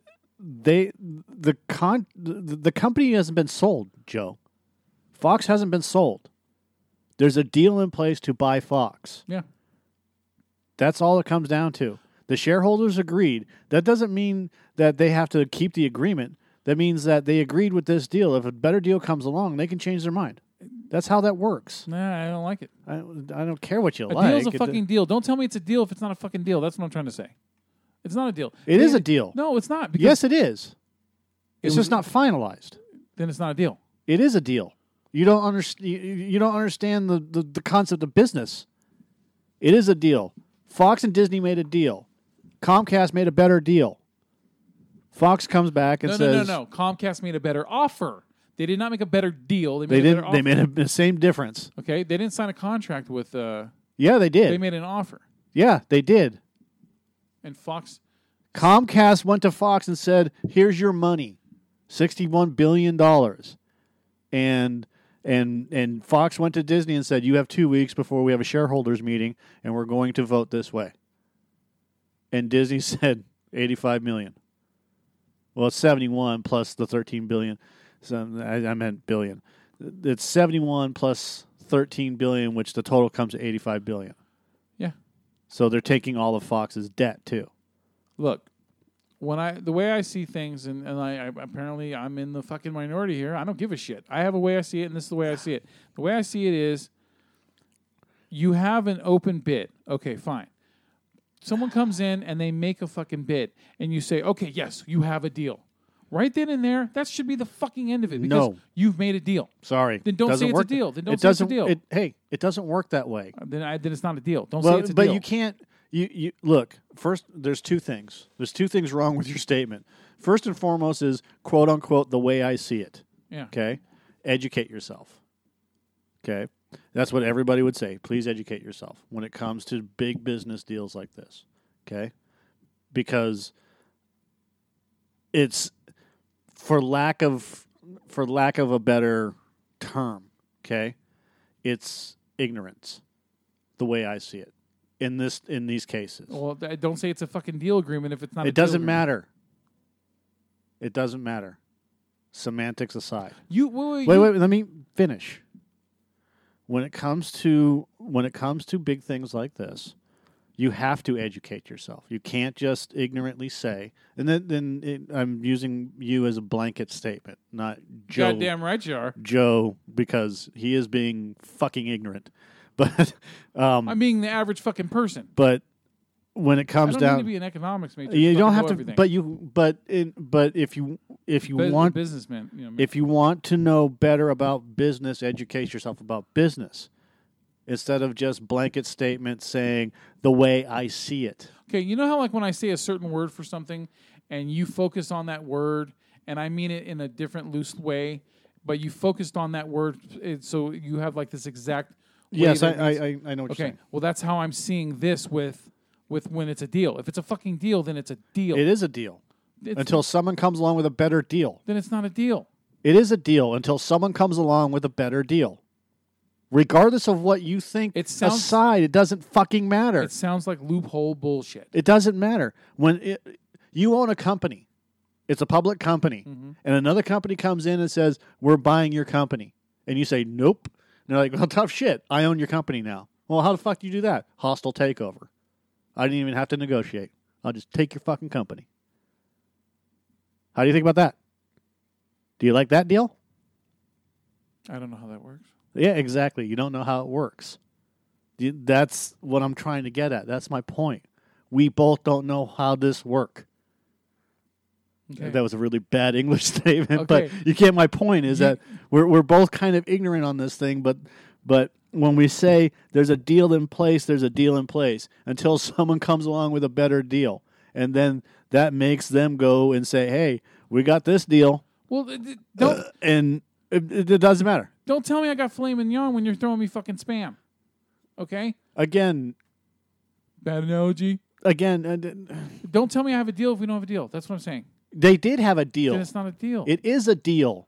It's a deal until someone comes along with a better offer to make a better deal. Okay.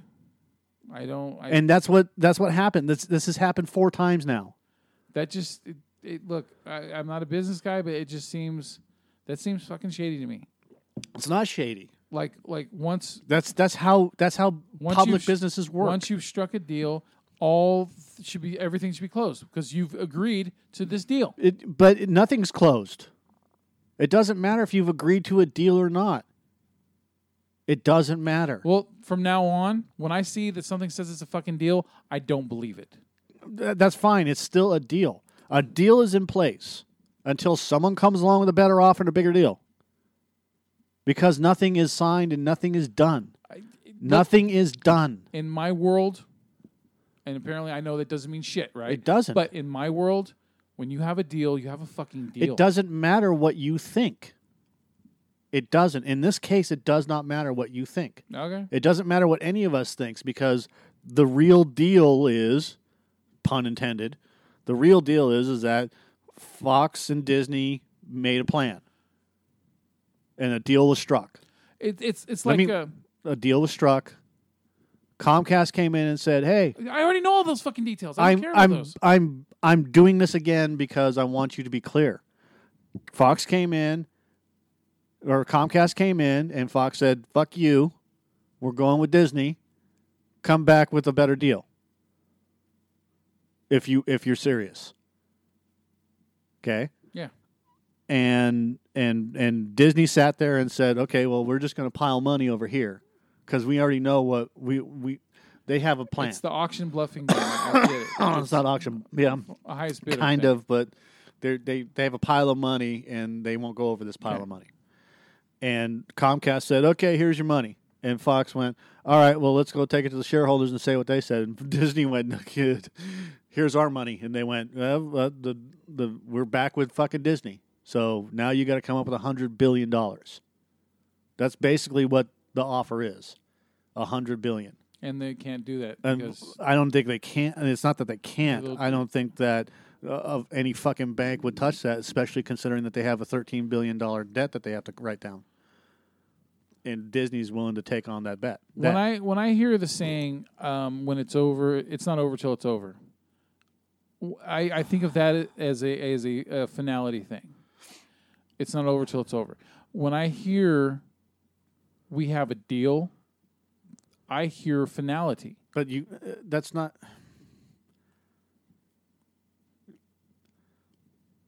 Now, let me finish with this. No, dude, I'm done with this. I'm done with talking about Now, this. if they say that we have an agreement, but it's still open bidding, I'm fucking done talking about this. I can't talk business with a person that honestly believes in one set of rules for everything and quote unquote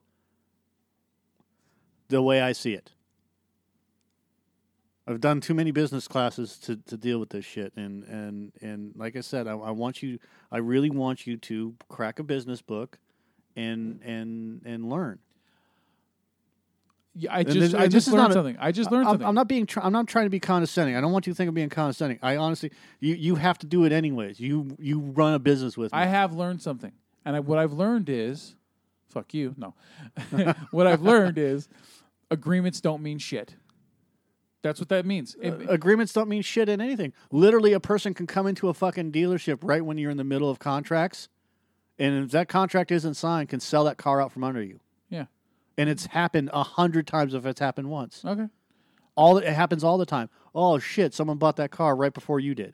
Okay, so now the way I see it is anytime they announce something where they say they have a deal, an agreement, I don't believe it. Because I don't think it's never it's never said and done. No, it's never said and done. A deal is in place. Anytime someone says, "Hey, we got a deal," put it in these terms: a deal is in place until the fucking paperwork is signed. Yeah, I get it. Until things are finalized, I get it. Until you're holding the title in your hand, it's just a deal. I've always seen deal as a different thing. No, it's there's no such thing as finality in a deal until you hold the fucking paper in your hands. Then it's a deal. Then it's a done deal. All right. I just got a deal. Now we got to make it a done deal. Semantics, I know, but that's what it comes down to is anything that you think of, anytime you hear a deal a deal happened, great. Show me the final signatures, right? And then a deal is in place. Yeah.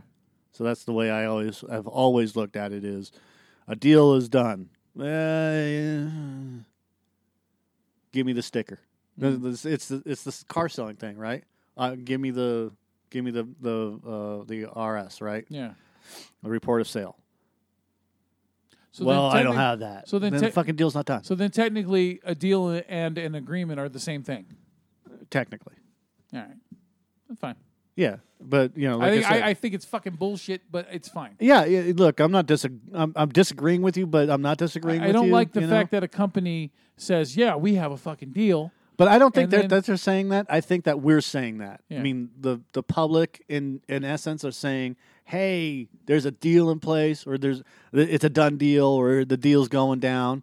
You know, that's the Look, business. I have an integrity for myself, and I'm trying to put that same integrity into businesses. And apparently, that's fucking way too. Yeah. You're wasting your time. Yeah, exactly. Okay, because my integrity is, if I say we have a fucking deal, we have a deal. We're done. We're doing it. We're going to do this deal until the names are on that's the fucking my integrity. paper. Until the names are on the contract, so, it don't mean shit. It's like this. Okay, if I was going to sell my car to somebody, and we've already made an agreement and a deal that I'm going to sell it to them for $13,000, but then some other asshole comes along and says, "I'm going to give you $13,500 for it." Well, I'm saying, "I'm sorry, but I've already agreed to give it to this person." That's my integrity. I'll be like, "Fuck that other person. Give me $13,500 right now." That's my own personal integrity. I've already agreed to give that to that person for that much money. But nothing's written in contract. That's how I am. Once I say I'm going to fucking give it to someone for that, that's what I'm going to do. I stick to my word and I stay with it. Does that make sense? No. No, it doesn't. No, this is like business, right? The opportunist angle. Just keep on going for the higher. No, it's just this, if you agreed and somebody comes up to you and you're waiting on whatever. Yeah. Let's just say that the person's an hour away. You're like, "Do you have the cash on you right now?" Mm-hmm. Yeah, here's $13,500. Doot. Sorry, someone offered more. That's not me. I don't do that to It's people. business, dude. You don't take it personal. Look, I guess when it comes to the corporation world, when you're dealing with millions to billions of dollars, then okay, I get it. That whole thing literally happened to me. The whole, I offered to buy a friend with the laptop, and he agreed, and he fucking welched on me because somebody else offered him whatever. Yeah. And it offered him the same amount of money, but still offered him and this and that. Yeah. And I texted him back and I said, "Dude, you're going back on your word, and you told me that and we had an agreement. Yeah. This is a done deal. I'm literally coming to your place right now to pick this up. Yeah. You know, that's it. Done deal." Yeah. And it's in text. I mean, we have a contract. We literally have a contract. Yeah. And I let it go. Yeah. For reasons. Yeah. Beyond whatever. Mm-hmm. But the person, I found out who was buying it, and I texted them and I said, "Hey, you know, we did have, me and this other person had a contract, and I was going to buy the laptop." And the other person said, "But this and this and this." And I was like, "That's fine. I'm okay with that. I'm okay because you're a good friend of mine. I'm not going to worry about it." Yeah.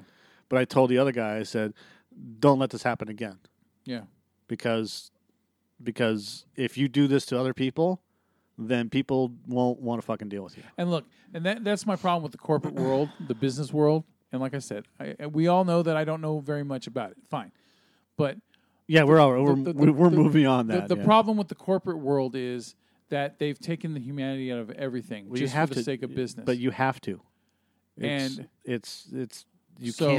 You can't let emotions run a business. Apparently not, right? So it's not apparently. You can't let emotions run a business. If you let emotions run a business, what generally ends up happening is this. Well, look, I don't want to say emotions. I want to say you're as good as your word. That's what I'm trying to get at.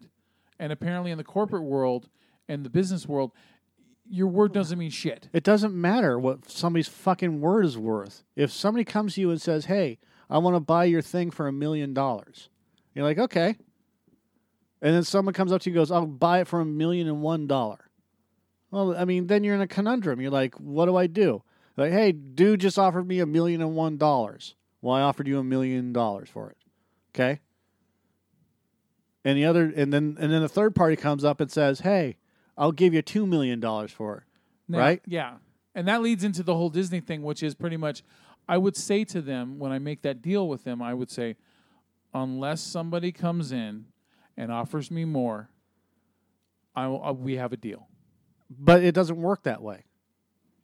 I mean, I'm because you can't make those decisions. Why? Disney just fucking... Or Nope. Fox just did that. Nope. The shareholders did. That's Fox. No, it's not. It's Fox's owners. It's the shareholders. Now you're getting into semantics. It's not semantics. It is not semantics. You don't get to make that decision. They get to make that decision. Yes, as a collective. No. Well, yes, as a collective, but you don't get to make that decision. All you can say is, that's an interesting offer. I need to go and talk to my Fine. my bosses. Fine, we'll dumb it down. Me and my family, we're No. all going to sell something. And we say to them, we're a collective. No. Because you and your family are chairman of the board and the directors. I'm talking about the shareholders. The millions of people that own stock in the company. Okay. All get to vote on yes or no. And that's what it comes down to. Not you and the family, or you and the directors of the company. They don't mean dick, because the shareholders can vote them the fuck right out, and they can't do nothing about it. It's the shareholders. When the shareholders say, "Hey, and let's say they own X amount of stock," so let's for lack of argument, let's say that the shareholders' stock is worth 50% of the vote. Yeah. Okay. And then the directors are worth 50% of the vote. Which is scary. Or 49% of the vote. 49, 51 usually. Yeah, it doesn't really matter. When you have these people and they all vote no, it's not going to, then you can't sell the company. When 50% of the people say no, you can't sell the company. Okay. And that's what the shareholders meeting was going to be about in 2 weeks. Yeah, so I get it. I understand that when it's one thing when it's an individual. It's a totally, completely different thing when it's when it's millions of different investors. And that's what they mean by we have a deal in place. Now we've got to wait to see what happens with that deal. Nothing is written in stone. And then we have the media. Oh, there's a deal. It's a done deal. That's not even close. Yeah, we have a constant fucking teeter-totter. We have a deal in place. Yeah, and unless something changes, we're going with this deal. Yeah, and that's what they always say. So what I've learned from this whole thing, for the most part, is just because they say it's a deal, it ain't a fucking deal until it's a done deal. Right. I get it. All right, we're good. And that's it. That's all we got. I mean it though. I stick to my fucking word. If I say I'm going to give someone something for that, I stick to it. Great. You're a poor businessman. But I'm a good human being. Yeah. And that's more important. Maybe. More important is it as I'm sitting in my my lounge chair and on welfare. Yes. Exactly. Go fuck yourself. Good night. Good night.